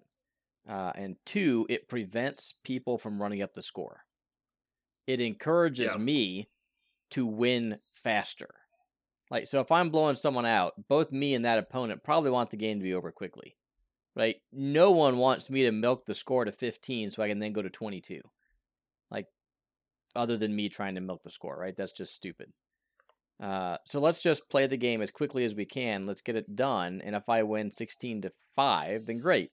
I will get 5 points or -5 or whatever the case may be. Let's say 5 points with the goal being the fewest allowed. So anyway, I think that solves some of the issues with using victory points, while still not being perfect in any way, shape, or form. Because then some, tie that goes into like 22-23, you're never going to come back from that. So the issue I have with that when they do the points allowed, again, why wouldn't your opponent just concede right before scoring? Because doesn't it give you it gives your opponent the huge advantage, right? Sorry, no, you would get an advantage if your opponent concedes before scoring. Yeah, if your opponent concedes before scoring, your opponent would never do that, because if you're both in the same bracket, he just gave you. So your tiebreaker is total points scored by your collective opponents. Right. So if your opponent concedes to you, he gave you. It's golf. You're trying to get the smallest points, right? You're trying to get the lowest points. Yeah. So he gave you 0, and that's fantastic. The shutout. No, but I'm saying for him, it keeps his tiebreaker low. No, Yeah. No, it does. Oh, because yes. Let's say you both go 2-1, and you're about to score from 6-15 or something, or not 6-15, but like 6-12, and he knows he's gonna lose the game. It's like, I concede. Like, there's no way I win this game. I'm playing against Web Warriors. I concede when he's still at 0. Like, we've done the pay to flips. I know I'm going to lose. It's like I concede. So my Like- because So you score 0, I get my loss that I already knew I was going to get. You have 0 points, so now I might get second place. you have 0 It's points, pull but the I ripcord. limited. I think this is a bad matchup, and I didn't get my turn 1 gotcha steal crap. Like I'm out. Because I yes. only lose or I only gain 14 points instead of gaining 16 points or 20 points. Right, because if my goal is to have the lowest score, I just concede earlier in the game to keep my score. Because down. 14 is lower than 16. Yeah. No, you don't get 14. That's an alternate rule. It Oh. totally depends on what you're doing. But yeah, But either you stop the clock or it turns into 14 or whatever it is. But yeah, you're still incentivized. so that's why I think that's the first part of this, because I think anytime you grade the individual games, and you say something that happened in the game is going to determine your tiebreakers, like an individual granular thing that happened in the game is going to determine your tiebreakers. That's not actually strength of schedule, it's weakness of schedule. It's the opposite. Because the people that have the best scores face the smallest amount of adversity. And so you're actually rewarding people who had easy games. Like, let's say you get a game, my opponent had barely ever played before. I played Web Warriors, I won 20-0. How is that saying that I should have high tiebreakers? Why? What justification is that there? What did I prove in that game when I won 20-0? Dude, I'm totally with you. That's why I think tiebreakers are stupid, and it should It's just so be a straight. weird. We all tied for third. Mm-hmm. I do like that we tied for third thing. It's See, just now weird. we're talking about what I like. Okay. Okay. And there's one other big point I need to make. No, go back to ahead. Jeremy. Jeremy was going to say something. I want to No, hear Jeremy say. I want Jeremy to go. That's the part I I like. think that in these type of games, the dick measuring contests and all of that, there's so much luck involved. People just need to calm the fuck down with this stuff. I think that the people that make it to the top 2 tables, regardless of how it comes out, there's nothing quite as deflating as losing at a top table and finding out you're fucking 5th or whatever, or 3rd. Like, that's such horse shit. That should be first place, second place. I think that there should be a top table, first, second place, everybody else takes 3rd. Fuck it. Be done with it. That makes me crazy. I hate that at big events. I hate it. That's my thing. That's where I'm at with it. That's a good point, Jeremy. What Jeremy is referring to is referred to as the top table variant or final table variant. Basically saying whoever loses to the winner in the final round is the second place player. I agree with him wholeheartedly. There are a lot of arguments that, it's actually literally the Monty Hall problem, if you actually think about it. Let's say we play 3 rounds, and Parker wins. Jeremy lost to Parker in round 3. Mm-hmm. So 3 people today lost to Parker. And let's say all 3 of them go 2-1. Who's to say which of them was the better player, right? Or had the better odds of winning? Yep. And so it needs to be somebody who lost to the winner, which is actually what strength of schedule does, because you'll have an opponent that has 3 wins when you lose to the winner. And so you have a higher chance of getting second place. But it's not required, right? So but it's interesting. There's actually a lot of permutations. The pressure of top table, the convention watching you, the level of play at a top table is completely higher scrutiny at the time. When you're playing your 3rd game of a day and your 6th game of a day is not the same. It's just not the same. I totally agree. You know what I mean? I'm in your court, man. Okay, that's where I'm at. No, I'm totally with you. I'm just saying that technically, mathematically, it doesn't mean anything, but I'm super with you. It should absolutely be the thing. Yeah. I always use final table variant. I think it's really important. So you know what I really think? I think if you ended up losing any of your games at tournament, you should just shut the fuck up and go home. You don't have to worry about the fucking tiebreakers. You just win them all. And I realize that's whatever cliche, but I actually believe it's true. What? Do you know why they matter? Because people have small penises? Why? Nope. It's because of invitational style events. That is exactly why. Nobody gave a fuck until invitational style events happened. Now, not pointing fingers at LVO and War Machine Weekend and all that. I love those events. However, that's why we have these conversations. Because how tickets roll down and who placed what in this point system, that's exactly why this matters. It puts stakes on second, It third, puts fourth, stakes fifth. on high rankings. And not to mention that, but also, like, unfortunately, with the information age we live in, what gets nerfed? Like, if some list makes top 3 at every tournament, it gets looked at harder. Yeah. And when it's making top 3 because, let's say, for example, every tournament in the country used victory points as first tiebreaker. Do you know how many Web Warriors would make top 3? Total victory points scored. They would outscore the winners in almost every tournament. And so it's just different, right? It just changes everything. But if you do strength of schedule, then then a lot more fighty lists start showing up. And that kind of takes me to my final point I wanted to make on this. The reason, especially in this game, it's not fair compared to other games, is depending on what affiliation you're playing and what missions you're playing, this scoring system is not at all fair. Like, not even remotely. Like, if you play on Scoundrels and Spider Infected, and I play on Demons and Montesi, it's like, we're not playing the same game. It's not even similar.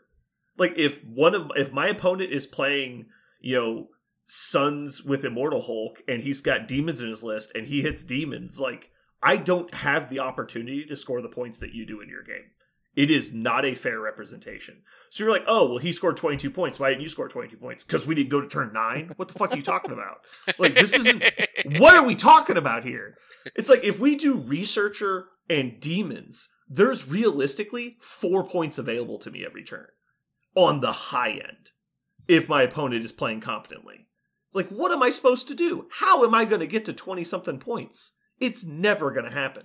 And that's if I do my absolute best. Meanwhile, you're over here literally just playing in the sprinkler and points are hitting you in the face. Like, it's not the same game. It's more similar now than it was before. But before the update, like, you could literally get, like, Demons and Alien ship. You're like, wow, there's 3 points in this game. That's fucking awesome. Like, but again, it only matters if you give a shit between 3rd and 8th, right? Right. But, I mean, the community is pushing more and more of these events because they're fun. And people want to interact with the fun events. And that's why the tiebreakers matter. I totally agree. If you actually, like, go home, you go, all right, I got 3rd at the tournament this weekend, I feel slightly validated. I'm like, okay, that's really not where we're going with this. And so hopefully you feel validated on your own, and you don't need to come in 3rd place to feel validated. Like, I think everyone should be going to the event to have a good time. I love honest competition, so I love, like, the competitive nature of the game. But I don't like,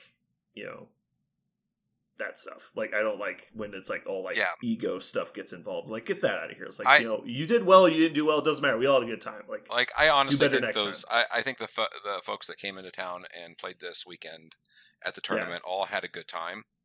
And this was one of the first tournaments, probably ever, where I lined up against someone who obviously was newer, and I was like, "We're just going to go through it at your speed, and just play the game." And like, that felt fine, and it was good. So, yeah, man, this game is not, dude. Yeah, my game against Chris was my favorite game of the weekend. Like, we just had a chill game. It was great. But then you have to really line up with the same goals, right? Like, I knew what Parker was up to, and I knew what I don't know his name. I feel bad about that. But there were just 2 different goals. So, like, I gave Parker the game he was asking for, and I gave the other guy a game he was asking for, and it's just different. You didn't give me the game I was asking for. You'll never get the game you're asking for. But I just want a game, Jeremy. I know. You'll never get it. Anyway, yeah. Marvel's at a weird state right now. It really is. So, back on the topic. the tiebreaker situation. I unfortunately I don't think there is a correct answer. I would love to sit here and tell you everyone should be doing this. Please do this from now on. It isn't there. I think you have to kind of tailor it to your own events. But part of this conversation is that I think people need to be aware of it does matter, and you should be choosing the correct one for you. If you're doing a small size venue, maybe doing differential of victory points is fine. But if you're doing a larger event, and not larger like convention level, just like if you have more than 8 people, you should probably be doing some form of strength of schedule involved in your tiebreaking. You should also be using some kind of tournament software and probably not doing it by hand. And if you are doing it by hand, make sure you explain to people what the tiebreakers are before the event. Because, like we said, with the scenarios are not fair, if you are going to use some of the in-game results as part of your tiebreakers, people need to know that in advance, and they might make different decisions about what they decide to play. Like, if you're doing opponent's victory points scored as your first tiebreaker, you probably aren't going to play that many attrition lists because every point you give up, like I've won games 14-0 as the 0. And like, so if you are trying to table them and just ignore points entirely, that's a worthless strategy unless you're going to go undefeated. And because you're going to think that you're placing really badly, but they're just grading something you're not trying to do.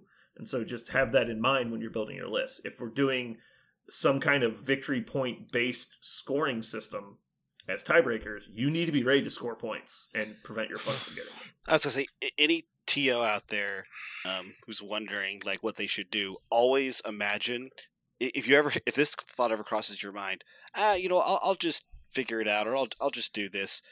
Just so you know, there are people coming to your tournament that are going to be incredibly invested in whatever strategy you're setting up, and they are going to be gaming the shit out of it. That was always the thing. In Star Wars X-Wing, tiebreakers were a big deal. It was about victory points in that game. Models lost, basically.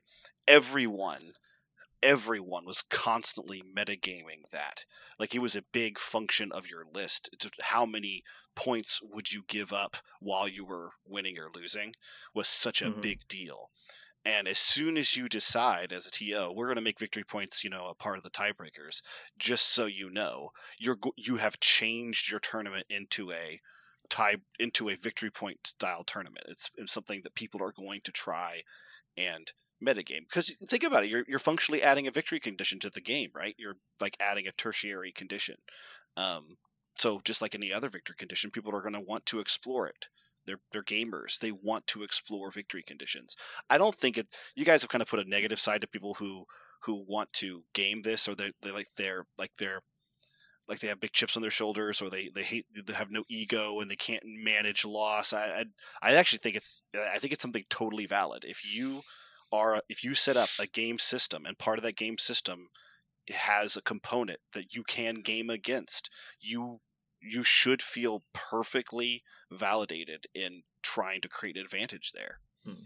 So, Parker, would you say that I am a quote-unquote gamer who will take advantage of seams in rule sets and model interactions?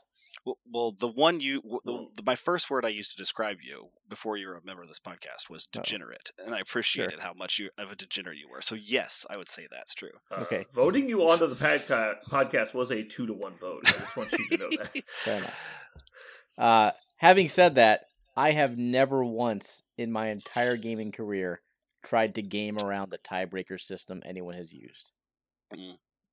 In any game? Any game. Even Blood Bowl? Correct. I go into every fucking tournament Blood Bowl? trying to win. Period. Dot. I will build my roster in any game to win. That's goal 1. No. That is goal 1, 2, 3, 4, 5, 6, 7, 8, 9, 10. No. Your goal is not to win every tournament you go to. Don't even fucking try. Okay, it's either to win. I've played all of the factions in Blood Bowl. To win or just have fun, right? Don't even start that. But I will never try to take solace in losing, but then doing as well as I can.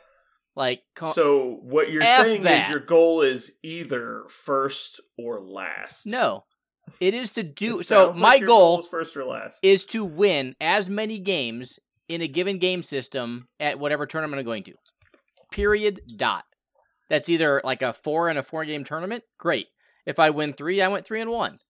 I don't give two shits if I went 3-1 and came in second or 3-1 and came in eighth. I don't know. That's probably just me because you guys are saying like this is super important. I just want to point out that I'm a hardcore gamer who doesn't give a shit about tiebreakers. I'll say I think this. less of you. Well, You think less of me? I will say it's this. very small. That's a small dick talk right there. Yeah. Well, Aaron, I will say that in the situation that which I'm imagining you're portraying, which is you play, you go to your tournament, you play 6 rounds, you didn't win all your games, so you came in something beyond first, and that was very satisfying to you. I'm actually talking more about the scenario where top 8 goes to Sunday's tournament, right? Where top 16 goes to the next tournament, and those are determined by some sort of tiebreaker. That's the metagame I'm talking about that you create as soon as you say Yes. we are going to determine which of the 4 and 2s will go to the next day of tournament by this tiebreaker. I think you've created another game. You've created a game within the game because people are then going to go, okay, well, if I go 4 and 2, I will be incentivized to have a strategy for how I made myself a better 4 and 2 than the next guy. Mm-hmm. Now, if you're I could totally see how you're the kind of person who you say, I went 4 and 2, I don't deserve to play tomorrow. If I get to play tomorrow, fine, but I don't deserve to because I didn't. 4 and 3s are playing. Sure. So if that's your stance, but I'm talking specifically about the 2-day tournament or the Top Cut tournament. That's what I'm talking about. I would think about that tiebreak going into my 6th game. Last game of the day. I thought you would never do it. I would never build a list around it. I would never consider it as what models to take or what strategy to use. Now, so to clarify, honestly, if what Parker just said, like you're going to last round, it's coming down to like 30 minutes left in the game and you're definitely going to lose. Okay, now maybe I'll think about. Honestly, at that point, I think I would actually think about it a little bit. If there was something else to play for, like a spot in the next day or something. I'll say you went to War Machine Weekends like invitational, like right, like you were all of those qualifying events you went to. You never once even learned the tiebreaker rules for War Machine on how you place. That never happened. I am aware of the tiebreaker rules and how they're executed. That has had no impact ever on how I have played a War Machine game in my life. Okay. Yeah, so that's the opposite of my experience. Because need it. We talked. I mean, I remember between every round of a Star Wars game, the first question you ask was win or loss, and then you go okay, and maybe you ask a few questions to clarify how the won or lost, and then you said how many victory points did you give up, and you say, well, I was playing this strategy, so I only gave up. I lost, but I only gave up this many victory points, and so a lot of people would come up to you after round 3 and go, well, I better win out because my victory points have been screwed already. My strategy didn't work. Yeah. And so even if I go 4 and 2, I can't win. So I have to go 5 and 1. I have to go 6 and 0. And so like that is something that people, it was a constant metagame conversation at the tournament. And it happened after round 2. How much money did people take home from this?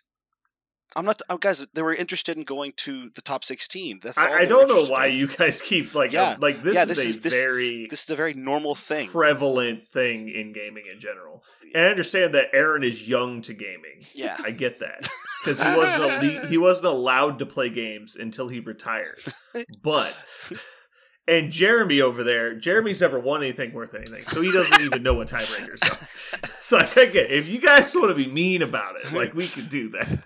I don't. But the point is, I don't think in this game, the reason I think it's important to have this conversation is because specifically in this game, it matters so much more because in War Machine, the only goal in War Machine was to get 5 victory points. That was it. Yep. Like it was like I win by 5. That's all that matters, and so like that's the victory condition of the game. Because against competent opponents, they won't let you get the other one which is kill their leader. And so if I have to win by 5 and the tiebreaker is score the most points, well, obviously it doesn't matter because there's only one goal. In this game, you can win games by tabling people. It is a legal option. You can actually table them. In War Machine, that never really happened unless your opponent was doing some weird thing that didn't work out. And so, because if there's multiple strategy, fighty list or attrition list or score points, like if the tiebreaker will dramatically affect where you end up placing. And as these larger events keep happening, we're probably going to see a master style event, which is those, top 8 of this tournament get invited to this thing. In fact, I've already seen a couple of them posted where it's like, based on how you do in this event, you get invited to the finals. Or like they cut to top 4 or top 8, which is a common thing in card game tournaments because they have enough attendees to justify those systems. In MCP, we haven't really gotten there yet, and which is totally fine. It's just where we're going, and I think that's why it's important to talk about this. If you're going to Adepticon next year and the tournament is cut to top 16, and you need to be in the top 16, you need to know the formula to get in, and you need to know how to score to get in the top 16. Because if there's 24 and 2s, how do you get it? For example, this year, it was top 16 this year, wasn't it? And there was two X and 1s that got into the top 16 at Adepticon. X. They went the top 8. It was X 0 and 1. Right, they were X 0 and 1. So there were undefeated people that didn't make the top 8. Yep. At Adepticon. Based on tiebreakers. Can you imagine how annoying it would have been to be like, I was undefeated and didn't make top cuts? Yes, I can imagine that. Yes. And so knowing that in advance would be important because you might avoid that situation.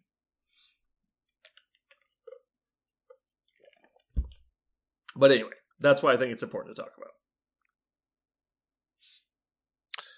Oh, and I will defend that anybody who ever thought I'll make sure to have a strategy into this tournament to see if I can win tiebreakers.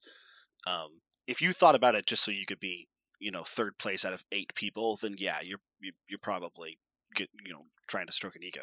But if you're trying to get top 16 at a 85 person tournament, you're probably just a gamer. You're probably just playing a game within the game, and that happens all the time. You should feel perfectly validated to do so.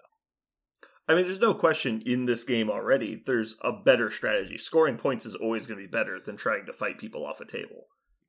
And so your list has to be so incredibly fighty to even justify that it's not even close.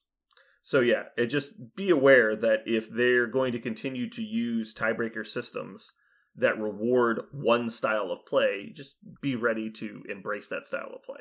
Which is why I don't like ones that embrace certain styles of play, because I don't like being forced into certain affiliations. All right. That turned into a very strange conversation I didn't expect. Oh, I think it was a good one. I think we hit upon. I think we all had a lot of good points. I also think we hit upon like a difference in philosophy I did not expect that at all. Yeah. Okay, Parker. Next week's topic, just so you're aware, is STDs. Good grief. Okay. Do your homework. Okay. Super tough dudes? Yes. That's an odd topic. Super tough dudes. What else does it stand for? Should I just do a Google image search? Well, yes. No. Safe search off. All right, well, we better get out of here because I think Jeremy fell asleep like 4 times. This is 100% Parker's fault. It's me having mini strokes. Thanks. Parker rambled so long. Listen, he's concise. What was the word you said? Efficient. No, efficient. I did not say that. I tried to describe others as efficient. Oh. Well, at first it was the inclusive we, and then it was the royal we. Yeah. it was like, not me. I've decided I was born a rambling man. I just got to stick it up. I just got to stick with it. Okay. Well, that's going to do it for us this week. Hopefully you guys enjoyed our rambles. Stay tuned for a very long pre-ramble. This has been Brandon. And Parker. And Jeremy. And Aaron. And remember, you're either first or last. In Diablo 4. We did it. Not only did we do it, we did it so fast and so clean. It's perfect. I just want to point out, I don't always belch after the start on purpose. It's just a natural effect of me drinking soda and then doing the 15-second intro. And then at that point, I need to breathe, and that's when I burp. Mm-hmm. So you're saying you're Okay. Jeremy, are you watching wrestling? No. I'm leaving. I'm leaving game right now. I have to leave it. Mm-hmm. Leave. Hit square. Done.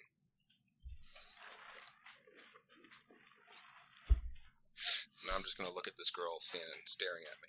It's fucking creepy. Mm-hmm. Okay. Whose fault is that?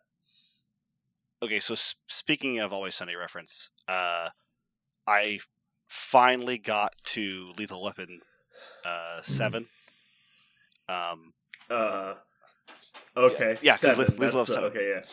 That is the, as far as I know, that's the first reference. That's the PC one. Yes, right? yes. Okay. So where was 5 and 6? Did I miss an episode or something, or did it never happen? Did it actually happen early in this series? It was earlier in the series by a long shot. Okay, something as soon as they got to that, I was like, "What's going on? What is 5 and 6?" And I just thought they were actually dropping in as if I was supposed to know that they made 5 and 6. I didn't know it was a callback. I must have somehow. I fell asleep like a few times watching the series. I think I may have missed an episode. I'm not kidding.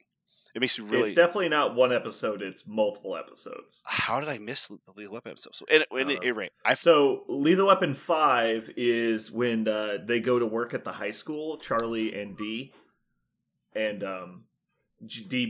Charlie becomes the janitor. Dee tries to become the acting teacher. Yes, I watched. I watched that one. So they show their movie Lethal Weapon 5 to the kids as an example of when blackface is appropriate. Oh, that's right. Okay, Yeah. so it's not they don't have full episodes devoted to the making of the films. Then okay. on Lethal Weapon 6, they make the movie in the show.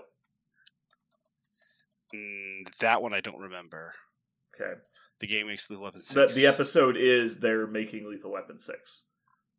Yeah. And then they're trying to get a loan for the movie because Frank won't pay for it unless he gets to have hardcore on film. That's right. Okay, so it says season 9, episode 9. I must have somehow missed it. I would fall asleep enough times while I was while watching the series. It's often like late at night, like as I'm falling asleep, and when it happens, Hulu just keeps playing, right? And so I have to go back and find the episode. I must have found the wrong episode once and missed it. So I'll have to go back and find Lethal Weapon 6. Or he's just lying about how much of it he's watched, which seems more likely. I'm on season 15, whatever episode well, it's easy to get season 15 when you just skip from 1 to 15. I am a little nervous. I'm actually going to have to go back now and go through every single episode to make sure I didn't miss another one that I missed. However, Lethal Weapon 7, I don't think I've ever laughed like that hard for months. And the moment I laughed at was the first moment that the pimp playing Murtaugh shows up to the birthday party, and Pepperjack. Yeah, Pepperjack, that's his name. And Pepperjack, he shows up to the birthday party.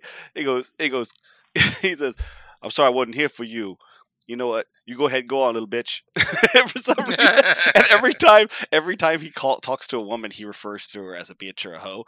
And every time it quick cuts to Dee's face, but she's playing Riggs, and so her eyes just get wide. And she doesn't know how, and she's not breaking the Riggs character, but she's obviously reacting to this man or this horrible person. He keeps referring to every female as a hoe, or a bitch, and her eyes just get really big.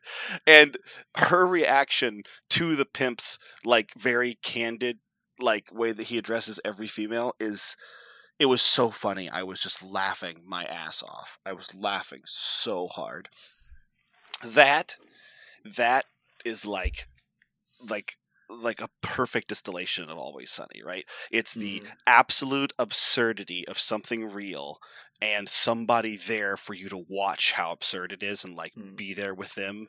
And oh my gosh, it was perfect. They do a really good job of walking right up to the line of where this is a real person. The worst people on the planet act like this, and they take one more step. Right. They just go one step over the line. They go, "This is what we're doing." But they always put another person in the situation for us to realize how silly and how ridiculous it is, right? Someone is always playing the straight man in the scene. Somebody, and that even if it's one of the psychotic people in the show, right? Oh, and man, which Jesus. is why they're all like just differently crazy. Right. Oh It man, works really well, But because they're always like, "No, you're an idiot," and they just Oh. the other person is bad in this situation. oh, man, that her face that whole time he's talking to that doll. Did you get to the Oh man. the sexual harassment course that they go to? Did you get to that one? Yeah, that was season 14, I think, or yeah. Yeah, that was, I that's thought really- you had. That's a great one. Yeah, There's so many times in there that they're just like, "Why are you here and Yeah. not in prison? Oh yeah, You should be in prison." the way they address the seminar runners, like, it's awesome, and the Mm-hmm. payoff at the end, like Dennis's monologue at the end. Oh, it's perfect. Like, there are so many that the show is fantastic, and I have loved every single minute of it. But I was laughing so hard at the very opening scene of Lethal Weapon 7 as they were filming it. It was just fantastic. I was laughing so hard I almost called you, and the first thing I was going to say was his line from Lethal Weapon 7, Mhm. just to see if you would get it immediately, because it's a real, like, it's not like particularly notable. It's just the way he said it and Dee's reaction. Oh my god, it was Mhm. wonderful. Yeah, it was the best. Did you get to the Thunder Gun episode? Oh my Not god, the first one, the No, second one. the Thunder Gun episode was amazing. That was Mhm. one of the best. I love like homages. I love like the concept of an homage, and like I love how that episode knew exactly what it was doing the entire time. It was a very smart episode. I liked it. It was a great critique of like modern moviegoers. It's funny, we just talked about like the cinema, When right? theaters keep Yeah, going, yeah. At the end of cinema, the beginning of cinema, like, what does it mean? And the Always Sunny like group. For people Ugh. that haven't seen the episode, this isn't really a spoiler. So the opening scene is the gang is at a mall and they get asked to watch a movie and give a review of it. And the movie they end up agreeing to doing. I can't remember what it's for. They get like a free Slurpee or something, like something silly. But they're like, "Oh, I'm getting that free Slurpee," so they go sit down to watch this movie at the mall. And it's Thunder Gun Express 3, I think it is, whatever, the new Thunder Gun. And so they all freak out. They watch the movie, and then they hate it. So they try and give it a bad review. And then they're like, "Well, how often do you go to the movies?" Like, "Oh, we don't pay for movies." Like, they're just like, they're the worst people. The funny thing is that revelation happens like maybe 20 minutes into it, where they're so opinionated and they're so sure that they're the thing they love, the cinematic experience that they've come to appreciate their whole lives is coming to an end. And she's like, so the person who's taking their notes, she's just a note taker, like an assistant, person, says, like, well, you know why the studio is doing this, going to a totally different direction, is because they have to go to PG-13 to open up to a wider audience, because young people are the only people going to movies right now, and they have to be able to appeal to more people and more diverse markets. And they're like, it's like, no, we'll go see it. We'll go see it if you make it the old way. They go, well, how did you see the last movies? And they're like, oh, we stole it. And it's like, no, we didn't steal it. We went to a website. Well, the website's called WeStealMovies.com. It's like, no, it was the other one. Pirate Movies Pirate. Moviepirate.com/r. Yeah. Like, it's just the stupidest crap. And there's like, that's stealing. Oh, we stole and then it. they basically start this internet backlash where the fans of the movie franchise go on the internet and complain about the movie until eventually they put it back to the original style. Mm-hmm. And then they read in the newspaper it bombs at the box office. They're like, oops. Well, yeah, Did that come out? We totally forgot. They leak the movie because Frank recorded the whole thing, and when it gets leaked, the internet poo-poos it because it's a different direction, and everybody boycotts it basically before it even comes out. They never film that. They never air that movie. They air the next movie, which is like Return to the Roots of Thunder Gun, and the gang is sitting there like, hey, apparently this is going to be totally different than the one we screened. Oh yeah, we should. Or we can you just watch it at www.piratemovie.r. It's like, yeah, let's just do that. And so of course the whole point is they worked to undermine this movie, and yet they still don't actually patronize it. And just continue to ruin the franchise as bad patrons. Yeah, it is absolutely. It was great. Perfect tone, no notes. Let me know when you get to the finale of 15, because I want to know what you think. Okay. Oh, also, 2020, a year in review. Oh, that was fantastic. You're close. It's a short season. Yeah. 2020, a year in review. Oh, man, that just made me so happy. That the whole, like, wait a minute, you weren't in every single major event in 2020. You made the weird bird hat things that the guys at the Capitol were wearing. It's like you were at every single major. You were not in every single event. Well, why not? Because you're not Forrest Gump. Like that line, because you're not Forrest Gump. They basically just do like if Forrest Gump was a terrible story about terrible people who ruined things. Oh, and the end, I belly laughed hard. The whole episode was fun, like a grin. I had a grin my whole episode. And the very end, which is like, I guess like a, what do they call, like a it's not really a stinger, but it just shows them in no words. It just shows them in the scene, because in Forrest Gump they have the thing where they superimposed Tom Hanks into famous scenes, and so they just did exactly the same thing by superimposing the gang into some of the footage from 2020, and the one where they're banging on the polling places, like saying that they stole the vote, and there's like turning around like, uh-oh. Dennis, guys, I think we might have caused some confusion here. Vote here, vote here, vote Is here. it Rocky or McNabb? Such a Rocky, stupid situation. Vote here, Rocky or McNabb. Yeah, and apparently they thought it was like the actual presidential election polling places. I don't know. It was Oh really weird. my gosh, there were Rocky or McNabb. The most stupid argument. But it's perfectly sunny, right? It fits perfectly into their ethos. Yeah, exactly. That was a good one. And to try and sway people, they start singing songs. Yeah, they start singing songs, and all the songs are about where to drop your votes. But they don't say what you're voting for. Oh, it's so good. All right, we have to get to our next topic. Diablo 4. Aaron. Yes. We need an Aaron trash scale for Diablo 4. Ooh, an Aaron trash scale for Diablo 4. Keeping it real, on the -10 to +10 scale, we're going to go with 7.5. Ooh. It is a good game with, I believe, room to grow. Well, I think I'm the most experienced person here when it comes to Diablo 4. And since I'm level 18. So I can tell you for a fact that there are multiple places in Zone 1. There are some dungeon-y type things. I think that's what they're called. They are. And Wall of Fire is a good spell, but it's almost as good as Flame Hydra. Something. I want Fireball to be good, but I don't think it is. I really want it to be good, though. So, to follow all of this, as an expert as well, with a level 17 character. Oh, yeah. I mean, also expert. Well, I only hit 18 right before we started. Oh, okay. So, So I haven't even used my new skill point yet. I'm right there. I mean, we're obviously basically experts.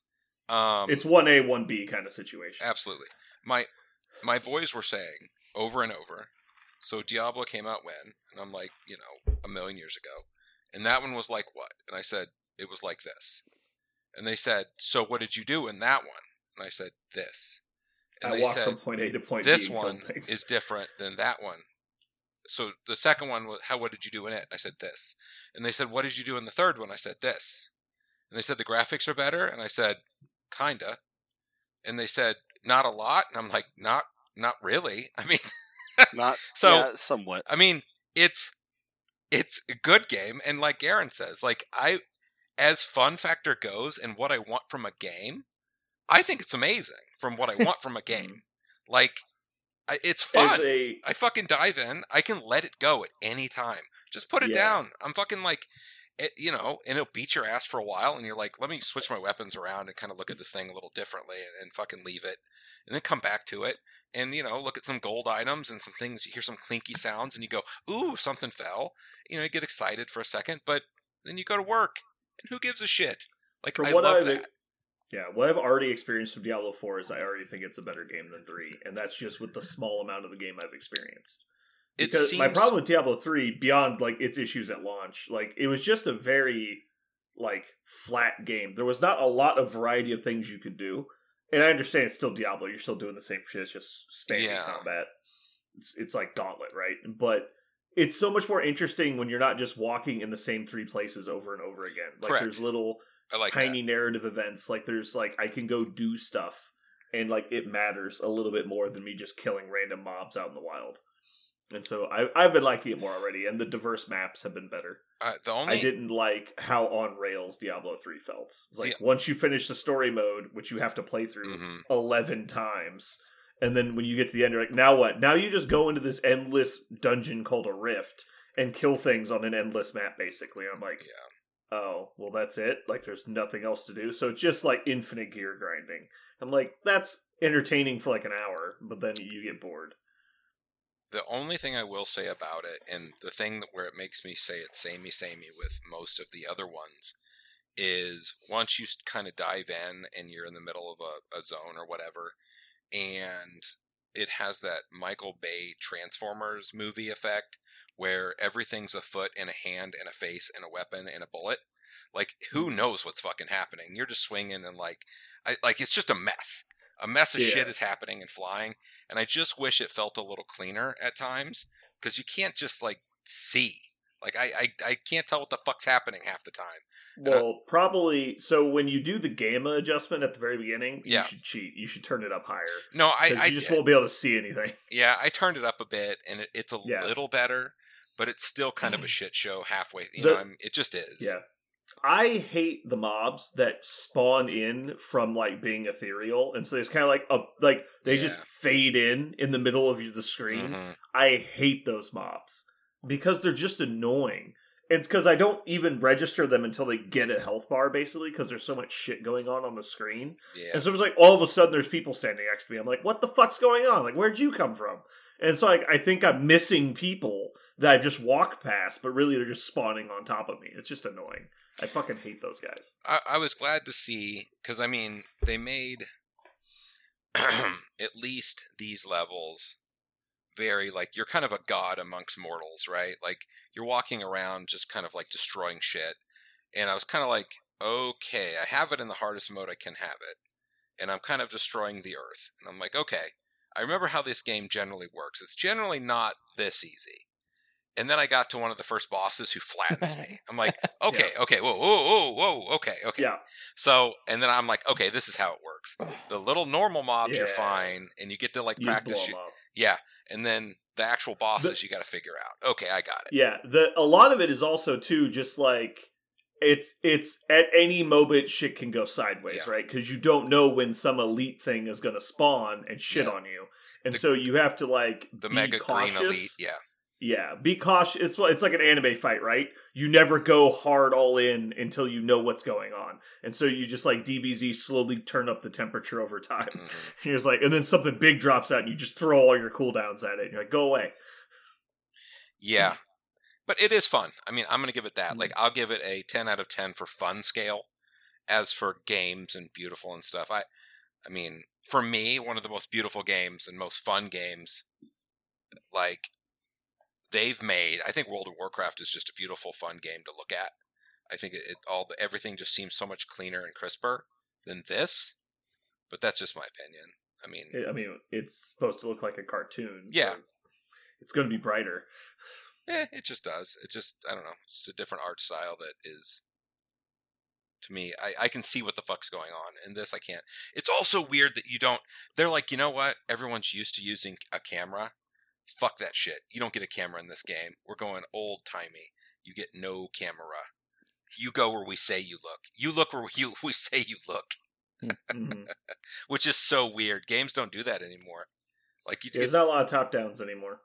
Well, yeah, and if there is a top-down, mostly you get some sort of control. You don't get none. Like, you can't look around. I didn't think about that, but I had 0 issues or complaints. No, all it did is it made me feel a little bit, and the thing is, we're in dungeons, right, most of the time. Yep. So if you're going to feel cramped, which it does make you feel a bit cramped because you can't look. So that was one effect that it does create, is that whole sense of, like, you can't look at your environment 100%. You're kind of stuck. Yeah. And Sure. as an Elden Ring player, like I'm used to be able to look at everything all the time and worry about everything. This game doesn't have that same effect. Like you just blow the shit out of it, whatever. It's like all over the place. It's just different. It's also nice not to have to worry about auto dying every second of every move you make.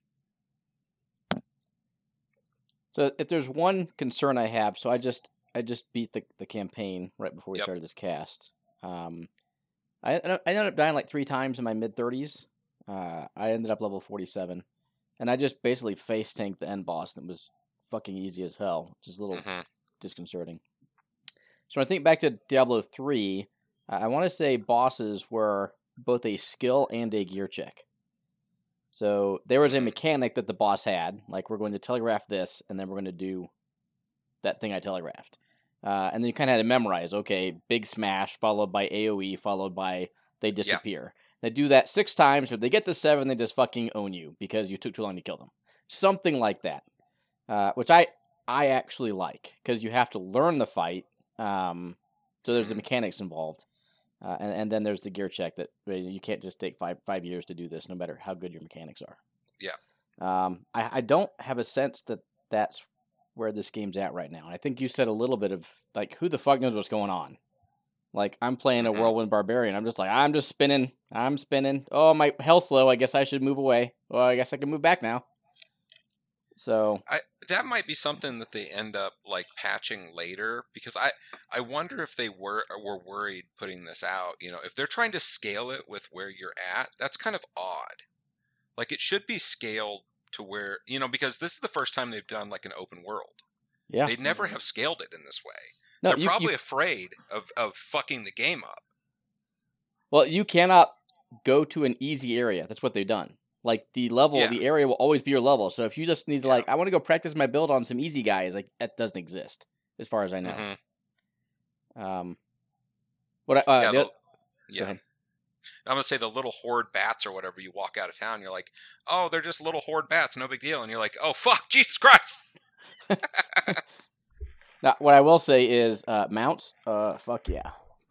You don't know how bad you've missed something in Diablo for 3 games until you have it all of a sudden. I need to get a mount. I haven't found out how to do that yet. It's the first campaign or first mission of Act 4 gets you your mount. Yeah, it's like halfway through the campaign, I think. Yep. But you can use your mount to bowl enemies over. So like most games I'm used to is like if you get hit while you're in your mount, you're automatically dismounted. This has you for lack of a better term, that your mount has a health bar. And so if they take a lot of damage, then they dismount you. But otherwise, you can sprint like right through mobs and watch them get bowled over. And then you can do some weird like gymnastics dismount into a flying crash into the enemies if you want to set it up that way. So some pretty cool stuff, as well as really getting around this huge open map a lot easier. So that was a cool addition. Yeah, I think they took... I mean, these games obviously look at other games, and they get smarter every time. Like you say, it does feel a bit Skyrim-y. It feels... I think some of these humongous games... Skyrim ended up grabbing a horse, and I think they stole the horse from Zelda. Like, there's tons of games, and they all kind of figure out how to do it. You don't have to necessarily just use portals, right? Like, what's the better way to do it? But yeah, I think they've got something here. This is a fun one that'll probably last through a long time, I hope. Yeah, I'm looking forward to, once I get done with the campaign, just taking my time to do all of the, I'm guessing, hundreds of hours of side content and not looking up like guides. Like there's these things called Altars of Lilith, which if you played the first 10 levels, you probably found one. Yeah. Yep. I think there's 130 of them, and they all give you a bonus across every character you have. Really? Yeah. Like +2 to strength, plus extra nice. passive slot, something to that effect. So there's a lot of global stats you can get in the game. Yeah, you really want to find all of the altars. Newsflash, you can go find a map that people have already put out that has them all. Or Jesus Christ. you could spend 1,000 fucking hours and try to, because they are in the most obscure locations, right? Like they're not sitting out on the road. Explore the map. Yeah. So I have a little goal as well. Because my boys will want to play it with me. So I have to build each character up a little bit. That way they have characters to play with me. Mhm. Because on PlayStation, you have to get them past the prologue to be Oh. able to map join you.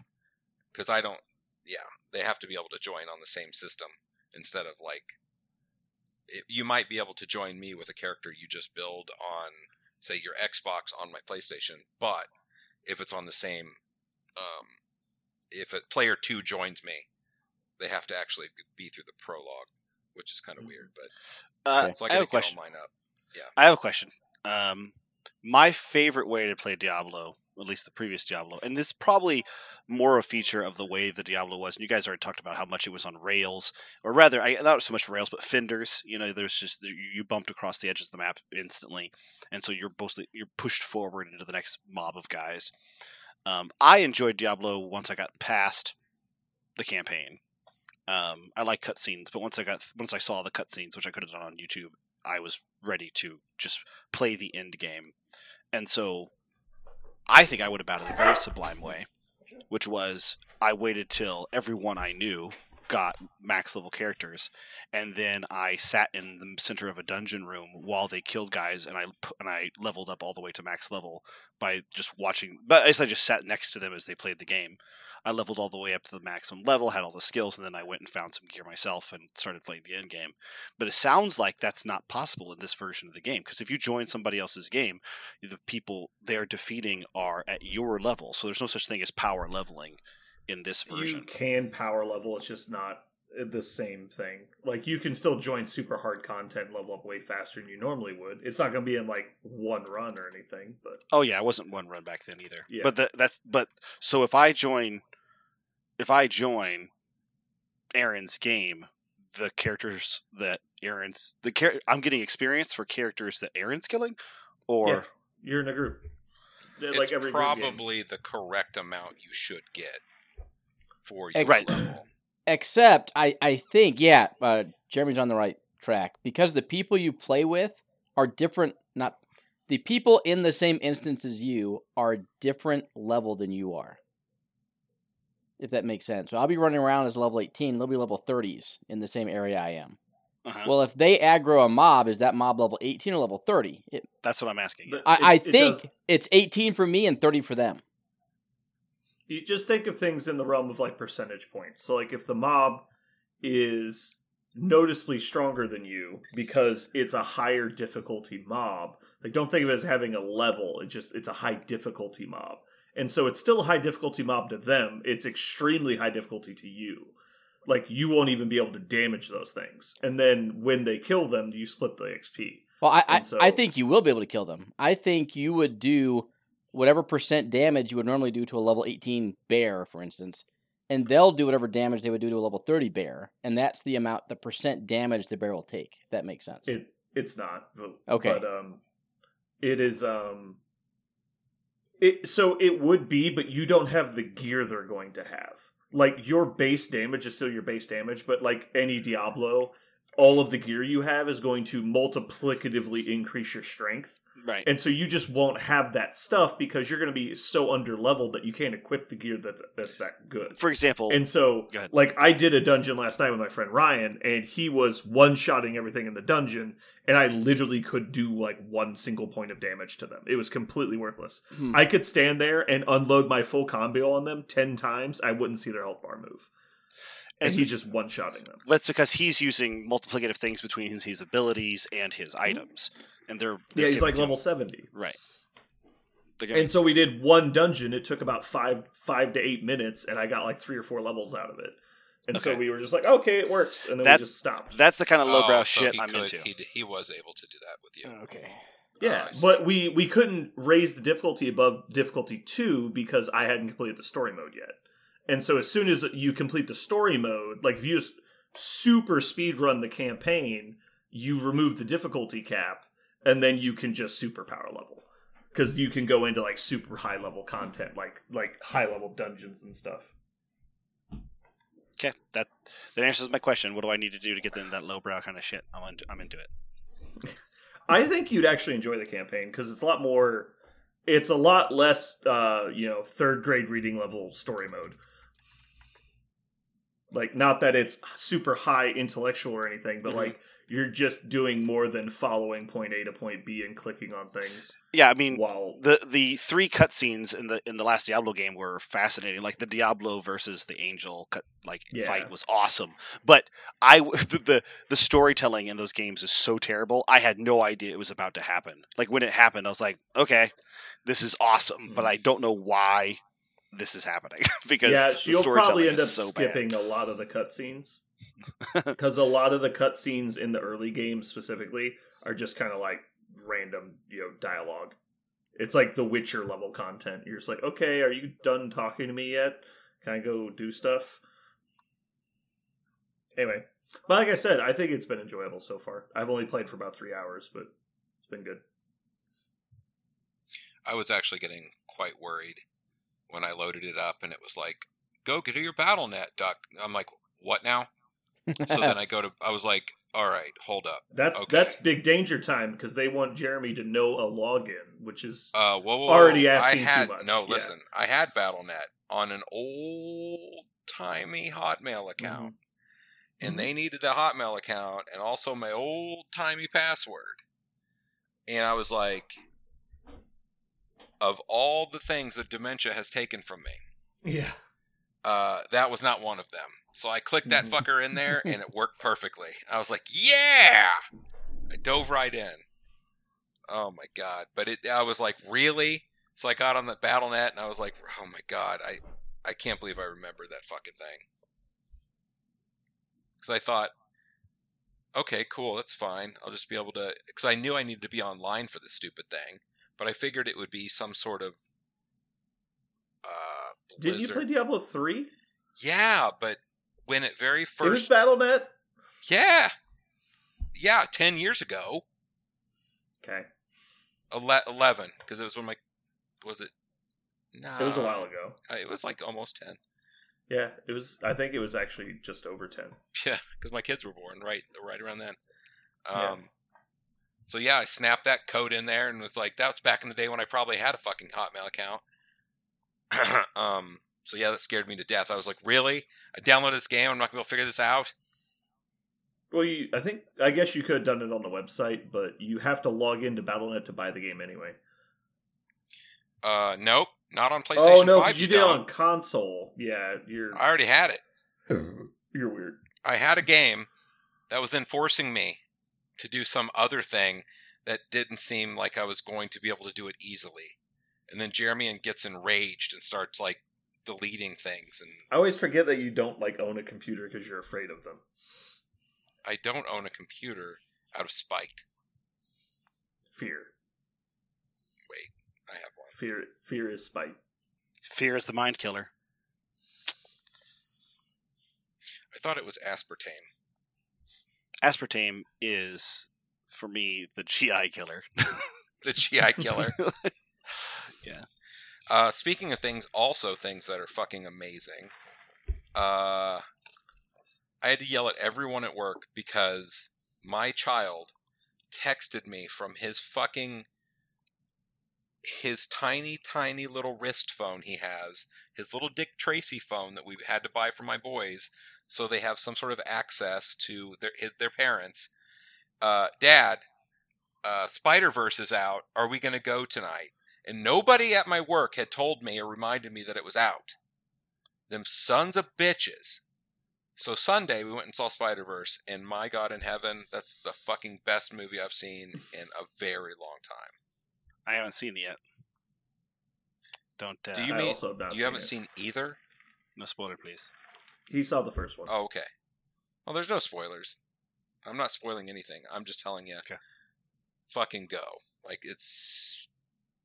The first one was hyped up so high for me that when I watched it, I was just like, eh. Like, I didn't like it that much because it was so overblown.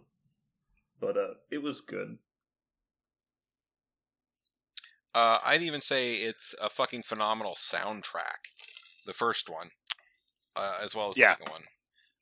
The first one didn't get any hype as far as I was concerned. Like, I was like, it looks cool. It was like 2 solid weeks, and everyone told me it was the greatest Marvel movie to ever be released. That's what. I saw it opening night, so like, yeah, Jeremy, it snuck up on you and me. Like, I saw it. Like, what's this movie? And then I watched it. I was like, oh my gosh, this is amazing. But Jeremy got to hear it. Not Jeremy. Brandon, you got to hear it like in stereo for 3 weeks by every nerd. Well, I was at the game store. So. Right. You work at the worst place to learn about that kind of thing. Mm-hmm. You need to not be there when something good comes out because you're like, oh no, something good is about to be ruined. That's why I usually watch movies I care about the day they come out. Yeah, I hear. I get it. I actually tried to get my daughter. By the way, my daughter's a huge Spider-Man fan. I tried to watch Into the Spider-Verse a long time ago with her, and I said, when did it come out? 3 years ago? 4 years ago? And 6 years ago? 6. It's been a bit. Wow. Okay. Well, I think I tried to watch it with her like 3 or 4 years ago. So she would have been 5, I think. And I was like, I think she could handle this. And the Prowler freaked her out. Mm-hmm. Like the sounds and the action sequences, like it overwhelmed her. And she's like, no, she like hid from it. And so I was like, it's been 3 or 4 years. Maybe this is worn off. And I was like, I wanted you to watch this movie, but now it's not being streamed on anything. I have to buy it, I guess. It really surprised me, actually. It wasn't on Disney Plus, wasn't on anything. But in order to get her enticed again, I just showed her the What's Up Danger scene, like the iconic scene where he decides to like put on the mask and be Spider-Man. And she's like, I don't know, it's Spider-Man, I don't know. And I was like, you know what, just watch this scene, just watch it. And after about a minute and a half, and he starts when he's falling off the roof, and I look over at her face, and she's just like in it. I'm just like, it's just a movie fantastic. for you to be like excited and edge of the seat and happy the entire movie. Yeah. So she's in. Now I just got to find a way to watch it that I'm going to bring her. I don't even have to try with my youngest. She loves Ghost Spider so much. Like Spidey and his amazing friends is how she got introduced to Ghost Spider, and it doesn't matter what it is. If Ghost Spider's in it, she will look at it. She's read all of my Ghost Spider comics like 5 times. She doesn't read them; she just looks at all the pictures, but she just like pores over them. She loves everything. So as soon as I tell her she's in it, then she's going to be very happy. Mm-hmm. But I'm gonna have to. Now that I convinced the oldest, now I gotta find a copy of it. I guess I'm going to buy it. Which again, I'm not that mad about. I'll just buy it. But now I have to save up for Diablo also. So many things. Yeah, my boys were like, "You bought that?" I was like, "Well, yeah." That was such an expensive game. I'm like, I go. I love how they just judge you. Like they're just small, judgy people. Yeah. Oh yeah, no, they are. I'm like, since when do you know what money is? Like they don't even. Yeah. They buy things. They act like they have money. Like they'll tell you, how much money do you have? And then they'll be like, we have $300, but I have to split it with my brother. I'm like, where the fuck is this $300 you have? Mm-hmm. They have no money. Get out of here. Yeah, they have. The other day I asked CC, I was like, you've bought a lot of Pokemon cards recently. How much money do you have left? And she looks, I got lots of money. It's like, you know what? I want you to go count. So she goes, counts, she comes back, she goes, I have $38. Like a badass, just like $38. I was like, Cecilia, you have like no money. You should stop buying things. And she goes, like yeah. You're just like, I was like, okay. It'll run out, I guess. If you guys remember, remind me after the show is over. I'll tell you a story that's related to money that'll probably upset you. Uh-oh. So, Aaron, should I still get Diablo? Should I partake? Yes. With a rating of 7, I wonder. 7.5 on a 40-point sliding scale. 40 point? No, it's 20 point. You're right. 20 point. Yeah. Okay. I'll say if it's a 4-point sliding scale, that's a terrible score. Okay. I get it. -30 to a +10. Okay. So much hate. Just out of curiosity, this is important to me. What class is everybody playing first? Sorcerer. Barbarian. Necromancer covered in blood. Oh my gosh, that's so awesome! Because I'm 100% in Parker's for Druid. playing a Druid. I'm 100% for Druid. I'm I super. fucking knew it. Yeah, He's super. a Furby. Only Parker would play the dumbest class. He's playing a Uh, Squirtle. I was so excited when was it Lord of Fear, God of Fear? It was the Diablo 2 expansion came out when it introduced druids. Oh my god, I played that so much. I played druids so much. That was He back wants way back when, antlers. before I even knew how to play video games. I still just wanted to play a druid. So, speaking of druids, I saw Den of Thieves finally.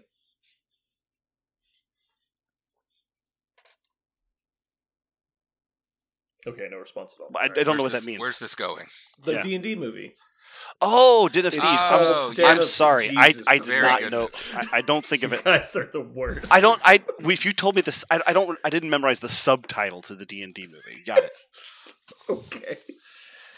I don't work at a game shop, and people don't come in and talk to me about the movies all the day. Nobody talks about the movie. I'm just saying. Oh, really? Because I have Yeah, heard I nothing just- but fantastic things about it. I forget that everyone on this fucking podcast has soup brains and can't remember anything for more than an hour. I'm not gonna lie. I started seeing trailers for that like probably 4 years ago. Or something like. I feel Yeah. like I've been It was seeing a things bit, about that yeah. for a long time, and so when it came out, I was like, oh, it's finally out, and I just assumed it had been out for years because of how long I had been knowing about that movie. But I have nothing but hope for it, and I've heard that the hope is not unfounded. That it actually is pretty. No, strong. it was very good. It was a very good doing of a D&D movie. It was true to source material vaguely. Like, it was close enough that it's not going to offend anybody. It felt like a really interesting world to live in. It felt a lot like a D&D campaign. It was fairly fast paced. They did do a bit of just name dropping bullshit every 5 seconds. They said like, oh, this, and they just keep naming off D&D words, but they didn't ever like use it in a bad way, so it was fine. They weren't like, well, green dragons are, vulnerable to acid. And you're like, well, that's not a real thing. Like, why are you making that up? So like, it was not particularly annoying or anything. The characters were interesting, and the story was fun. There was one part that I actually started laughing out loud at. I did not expect it to happen. But I assume you guys had already seen it, so... I have seen it, yes. It's very good. Yeah, it was good.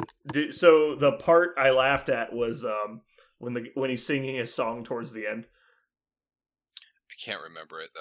Like, what was Okay. that part? I haven't seen All it. right. What was happening? This isn't... So it's a bit of a spoiler because it's a comedic moment, but they're trying to sneak past some guards, so the sorcerer casts an illusion spell. Oh, okay.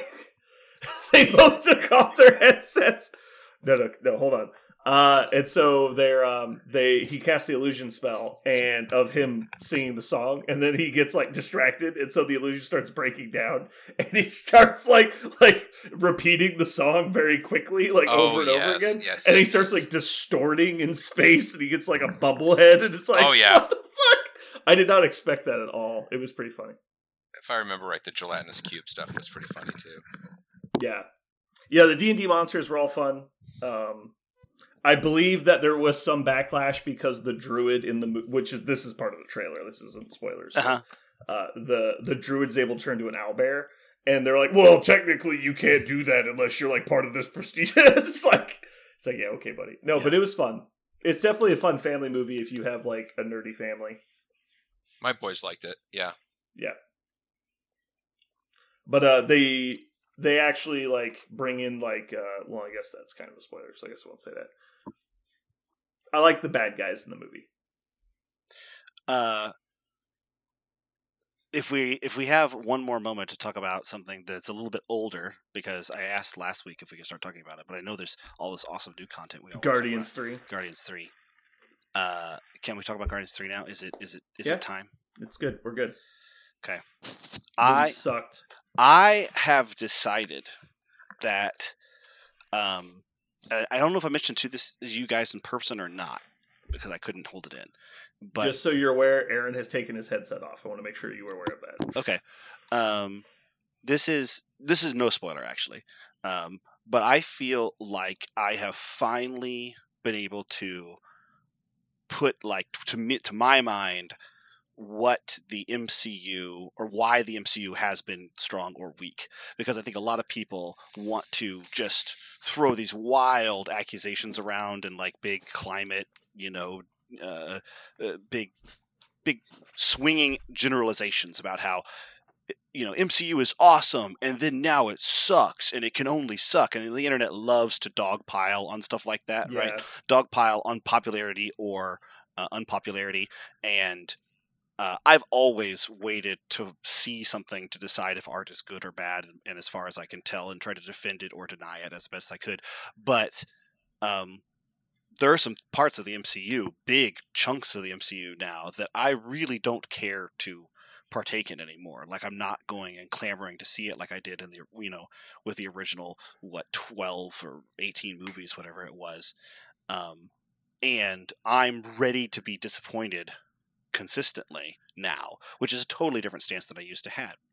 However, this movie codified something really important for me, which is that, as it turns out, if you have, something we already knew, big surprise, if you have a really good creative team with a really powerful vision and a couple or however many really strong personalities making sure that vision comes to fruition, and it's not destroyed by committee, it's not destroyed by production, it's not destroyed by corporate interest, it's just, this is something that we wanted to make because it's going to be good. Let's tell a really good story in the way that's true to the theme and the canon that we've already established. You can make an amazing movie.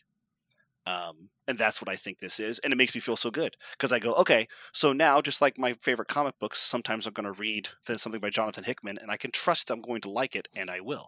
And so I can watch something by James Gunn, and it doesn't matter that it's in an era in which Marvel consistently disappoints me. I'm going to like it. I'm going to like it a lot. Aaron, he said so no good. spoilers when he started. Yeah, I specifically. Not worth the risk. It was a good tactic in case I did, but I really was just, in general, glowing statements about how such a strong finish to a movie that I needed to love, because I love the first two so much, and did not disappoint me, not in the least. Hey, Aaron, can I tell you a spoiler? No. It's a very, very minor spoiler. It's really just a trivia fact about the movie that references 0 words in the movie. Well, it references a word, but it's not parroting the word. I'm just going to tell you, it's totally worth it. This is the first movie in the MCU where they use the F-bomb. It's once. Yeah, they do. And it's like Salt Bae perfect. Mm-hmm. Jeremy's trying to remember when it was. No, I disagree, but go ahead. I love that scene. That scene was hilarious. But anyway, I agree the movie was good. I think that a lot of people don't understand, like, I don't know how this culturally has been lost. Like, if we live in the information age and the communication age where, like, you can communicate with literally anyone about anything and also find the information you need at any moment. And for some reason, during that transition from one generation to the next, people have lost the ability to critically look at something and see if it's worth their time. I don't understand how that happened. It's like, should be the opposite. You should never walk into a movie and not know if you're going to like it or not.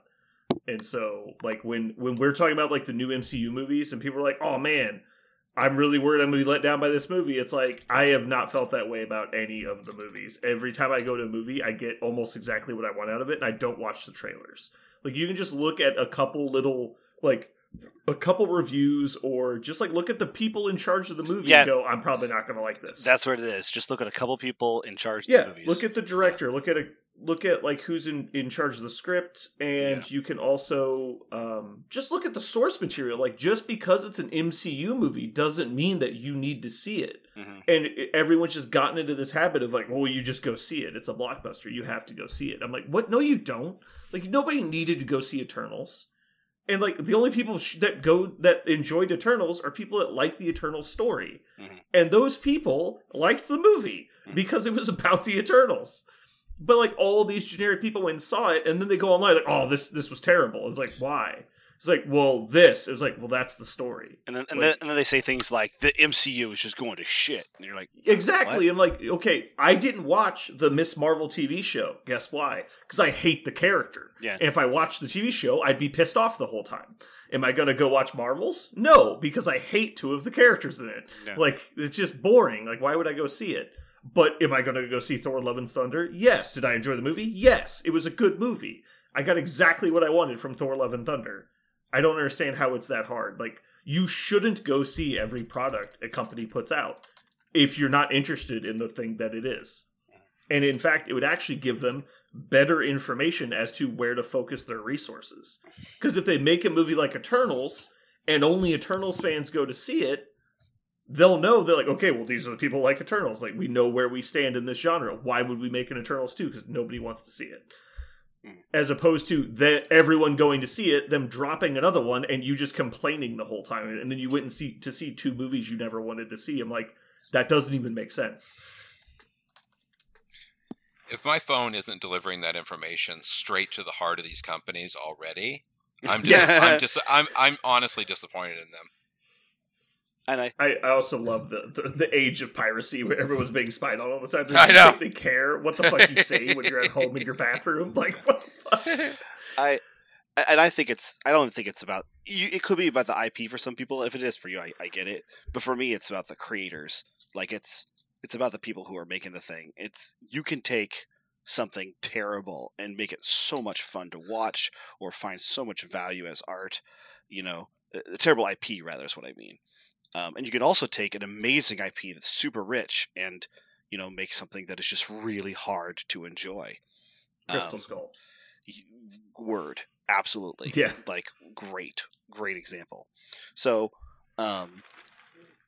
so if something like Guardians, if you were like, I really like a James Gunn film, I really like that tone, I really like that style, I really like the first two Guardians movie, and I want to see all of these character builds for two movies pay off, which is something I didn't actually anticipate. I thought it was going to be a little bit more tongue-in-cheek and less serious, but it was actually it was just the right amount of serious to actually give me closure on a bunch of characters that I had come to love. What a great version of a story, right? To watch over 3 movies. That's why Guardians was so good, and that's why I'm still excited to go see parts of the MCU that I know have been invested in like that by good creators. And that's not to say I won't go see anything that I don't recognize. That's another bit, right? You're like, well, this person isn't already made an amazing movie, so I won't go watch it. You'd always go give a creator a chance. You should use your judgment, just because we've never seen a Captain America movie, but if you look up the first Avenger and you go, okay, I understand, I know the director, I know the character, the writer, even if I'm not massive fans of either, I want to see this story, go watch it, and they're like, okay, it turns out I don't like this, but yeah, if you went into the first Avenger, which was Captain America's origin story, and didn't like it, you went to the movie for the wrong reasons, and that's on you. Yeah. When my brother and we talk about films a lot, and when we talk about it, it's always film titled by X, right? And we always credit the writer, a director, or both when we're talking about movies, because that, in our opinion at least, has just as much to say as anything else. If you watch a Russo brothers, a Marvel movie versus, I can't even tell you who directed. I knew this. You get Eternals. Who directed Eternals? It makes me mad that I can't think of who directed Eternals. It was Chloe Zhao. Like, if Chloe Zhao movie versus a Russo brothers movie, I can tell you which one I'm going to like more. That's not to say Chloe Zhao can't make a good movie, but I haven't liked one yet, so I probably shouldn't anticipate that I'll like. If Chloe Zhao makes the Gwenpool movie, even though I love Gwenpool and I think it can make a great movie, I'll probably be disappointed by that attempt unless she does something radically different from her previous attempts, which maybe she can. Creators can change tactics or surround themselves with better writers or whatever it takes. But But yeah, Oh my goodness. that I want you. Guardians of the Galaxy is, I think, the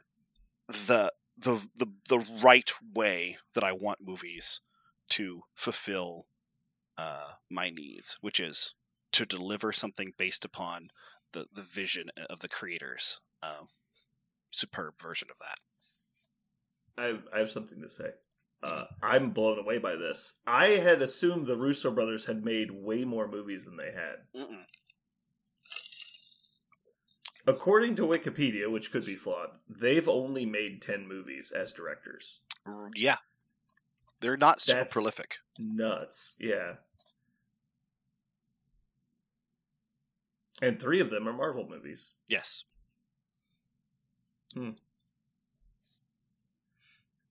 I really want to see The Gray Man. I haven't seen it yet. I bet I would enjoy it. It's one of their newer ones. Maybe their latest one?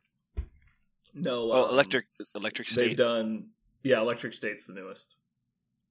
Yeah. Then before that is Cherry, and then Avengers, and then... Oh, Winter Soldier. I didn't know they did Winter Soldier. Sorry, 4 of them are Marvel Yeah, movies. they did that. That's why I picked them out. In my opinion, I think Winter Soldier is one of the best Marvel movies as a movie by itself. Winter Soldier, Civil War, Infinity War, Endgame. Basically anything with Bucky in it, they did. Yeah, Which is really weird. Yeah, but not the series. I don't think it even guest directed the series. They did do. One of them did Agent Carter. I really liked Agent Carter. That's right. They did. I forgot about that. Or he did. That's the only director thing where only Joe did it. And any writer or director will tell you that it's, even if their name's on the credits, like they had huge teams around them and they had huge, it was a huge, collaborative effort. I'm not saying it's one person or 2 people, just putting it on their shoulders, but it does take a leadership role, like a leadership person willing to bring it all together, because some leaders are great at making a vision come true, or holding a vision to be true, and some leaders really struggle with that, and it kind of gets lost in committee. And so I think there's something to that as well. But you can't discount the fact that these people are not individuals doing all of it by themselves. But because that's not true. Anyway, we pre-rambled a bunch. Can we ramble about this game now? Are we ready to ramble about MCP?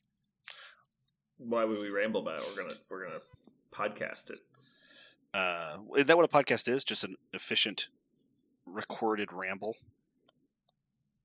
I don't know about efficient, but I mean, I think Aaron's very efficient. You guys speak for yourselves. Aaron is the king you of guys. efficiency. I don't know. I think we all might be called efficient compared to some of you. I am least efficient. That is true. I am the Charles Dickens. I think I'm glad you said it, because if I said it, it was going to feel really mean. Yeah, I'm not going to lie. I think the fact that I'm identifying it as rambling and everyone else being efficient is probably more about me than you guys. Actually, I'll own that. I do not know if this is podcast worthy, but I did have. I had an important question about my list that I brought to the tournament. I thought we could put that on the podcast. I thought you guys could help me answer it. I'd rather kill myself. I have a question for you, Parker. Mm-hmm. Can you tell me what today's topic is? Like what? I read it in Discord. Did it change? Is this a trick question? Don't think it was in Discord. We talked about a tournament. We talked about a short recap of the tournament.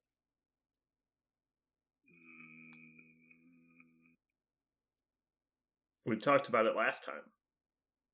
We actually said it a week in advance this time. Oh shit! No, I missed it. I'm sorry. What is it? God damn. It's not on the list. It's not in our. It's not. We just verbally communicated it, which I can see now was a mistake. Yeah, I guess we should have wrote it down for me. I mean, it's going to be a fairly quick topic, I think, but we'll see. It was tournament tiebreakers. Oh, that's right. And why we shouldn't Alrighty. have them, and we should just have ties. That's Just right. have ties. That's right, because you said tournament. Well, if you can just have ties, you end it after round 1. And tied for first, these 8 people. Oops.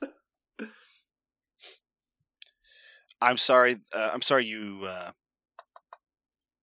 I just appreciate you putting a lot of thought into the topic. Yeah, Which is why I gave that- it to you a week in advance. I actually put a lot of thought into.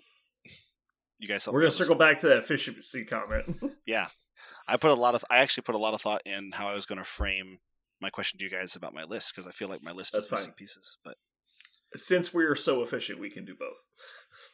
thank you guys for being so efficient. I'll ramble. You guys be efficient, and we'll come up with a really good podcast out of this. Yep. I have one more thing to say before we move on. I think this is a funny little anecdote. It's not super relevant to anything we're about to do, though. So I play in a Rogue Trader game, which is a fantasy role-playing game set in the 40k universe.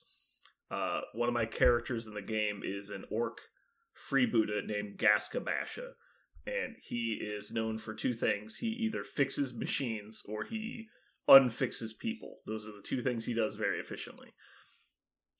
So for some reason, because I don't know if anyone else has ever played a role-playing game, generally someone at the table kind of like becomes the de facto leader of the group in some situations, because they take, initiative to do things, and like they basically just kind of lead the group around.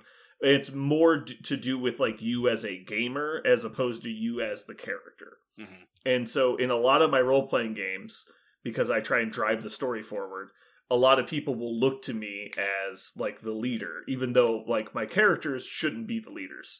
But when that happens, and as like a punishment for them not being proactive, I will actually roleplay my character to the 9th letter of what they would actually do in some situations, which effectively punishes them for putting me in charge.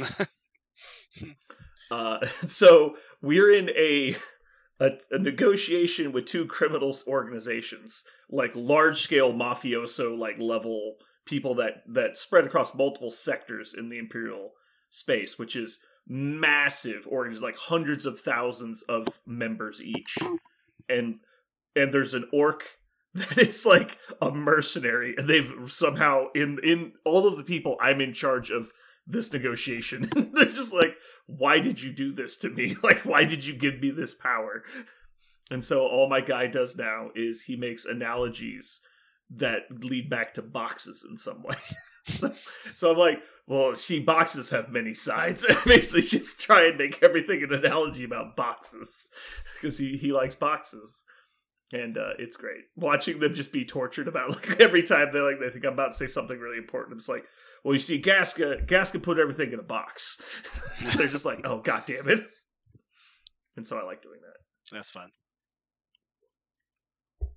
It's similar, All right. similar to how my character always introduces himself with his full introduction, regardless of where he is. Yeah, what the exactly. situation is. Yeah. The first time I ever realized I wanted to do this to people was I played a half ogre barbarian in D&D who had an intelligence of 6, and so they were like, oh, well, Brandon will just talk to this guy for us. And so I go in there and I just start arguing with him for no apparent reason, because my guy's aggressive and stupid. So basically just start a fight out of nothing. And they're like, he was supposed to pay us for services rendered. I was like, yeah, but he got all uppity and I had to kill him. But it's like, why did we do this? It's always great. Yep. All right. You guys ready to get started? So ready. Oh yeah.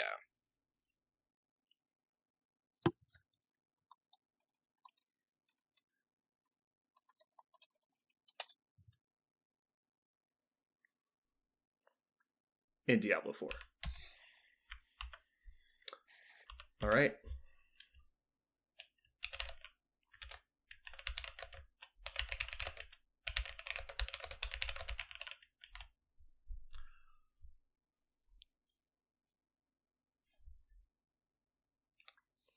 One, 2, 3, 4, 5. 1, 2. Jesus Christ. Wow, You somebody- clapped like early. 2 Some- full seconds. somebody I'm went fucking really early. tired. I'm fucking tired. 1. Give me another chance. Give me another chance. Five. Ah, God damn it. hell. I'm leaving that in. That was so bad. Oh shit! All right. Go again.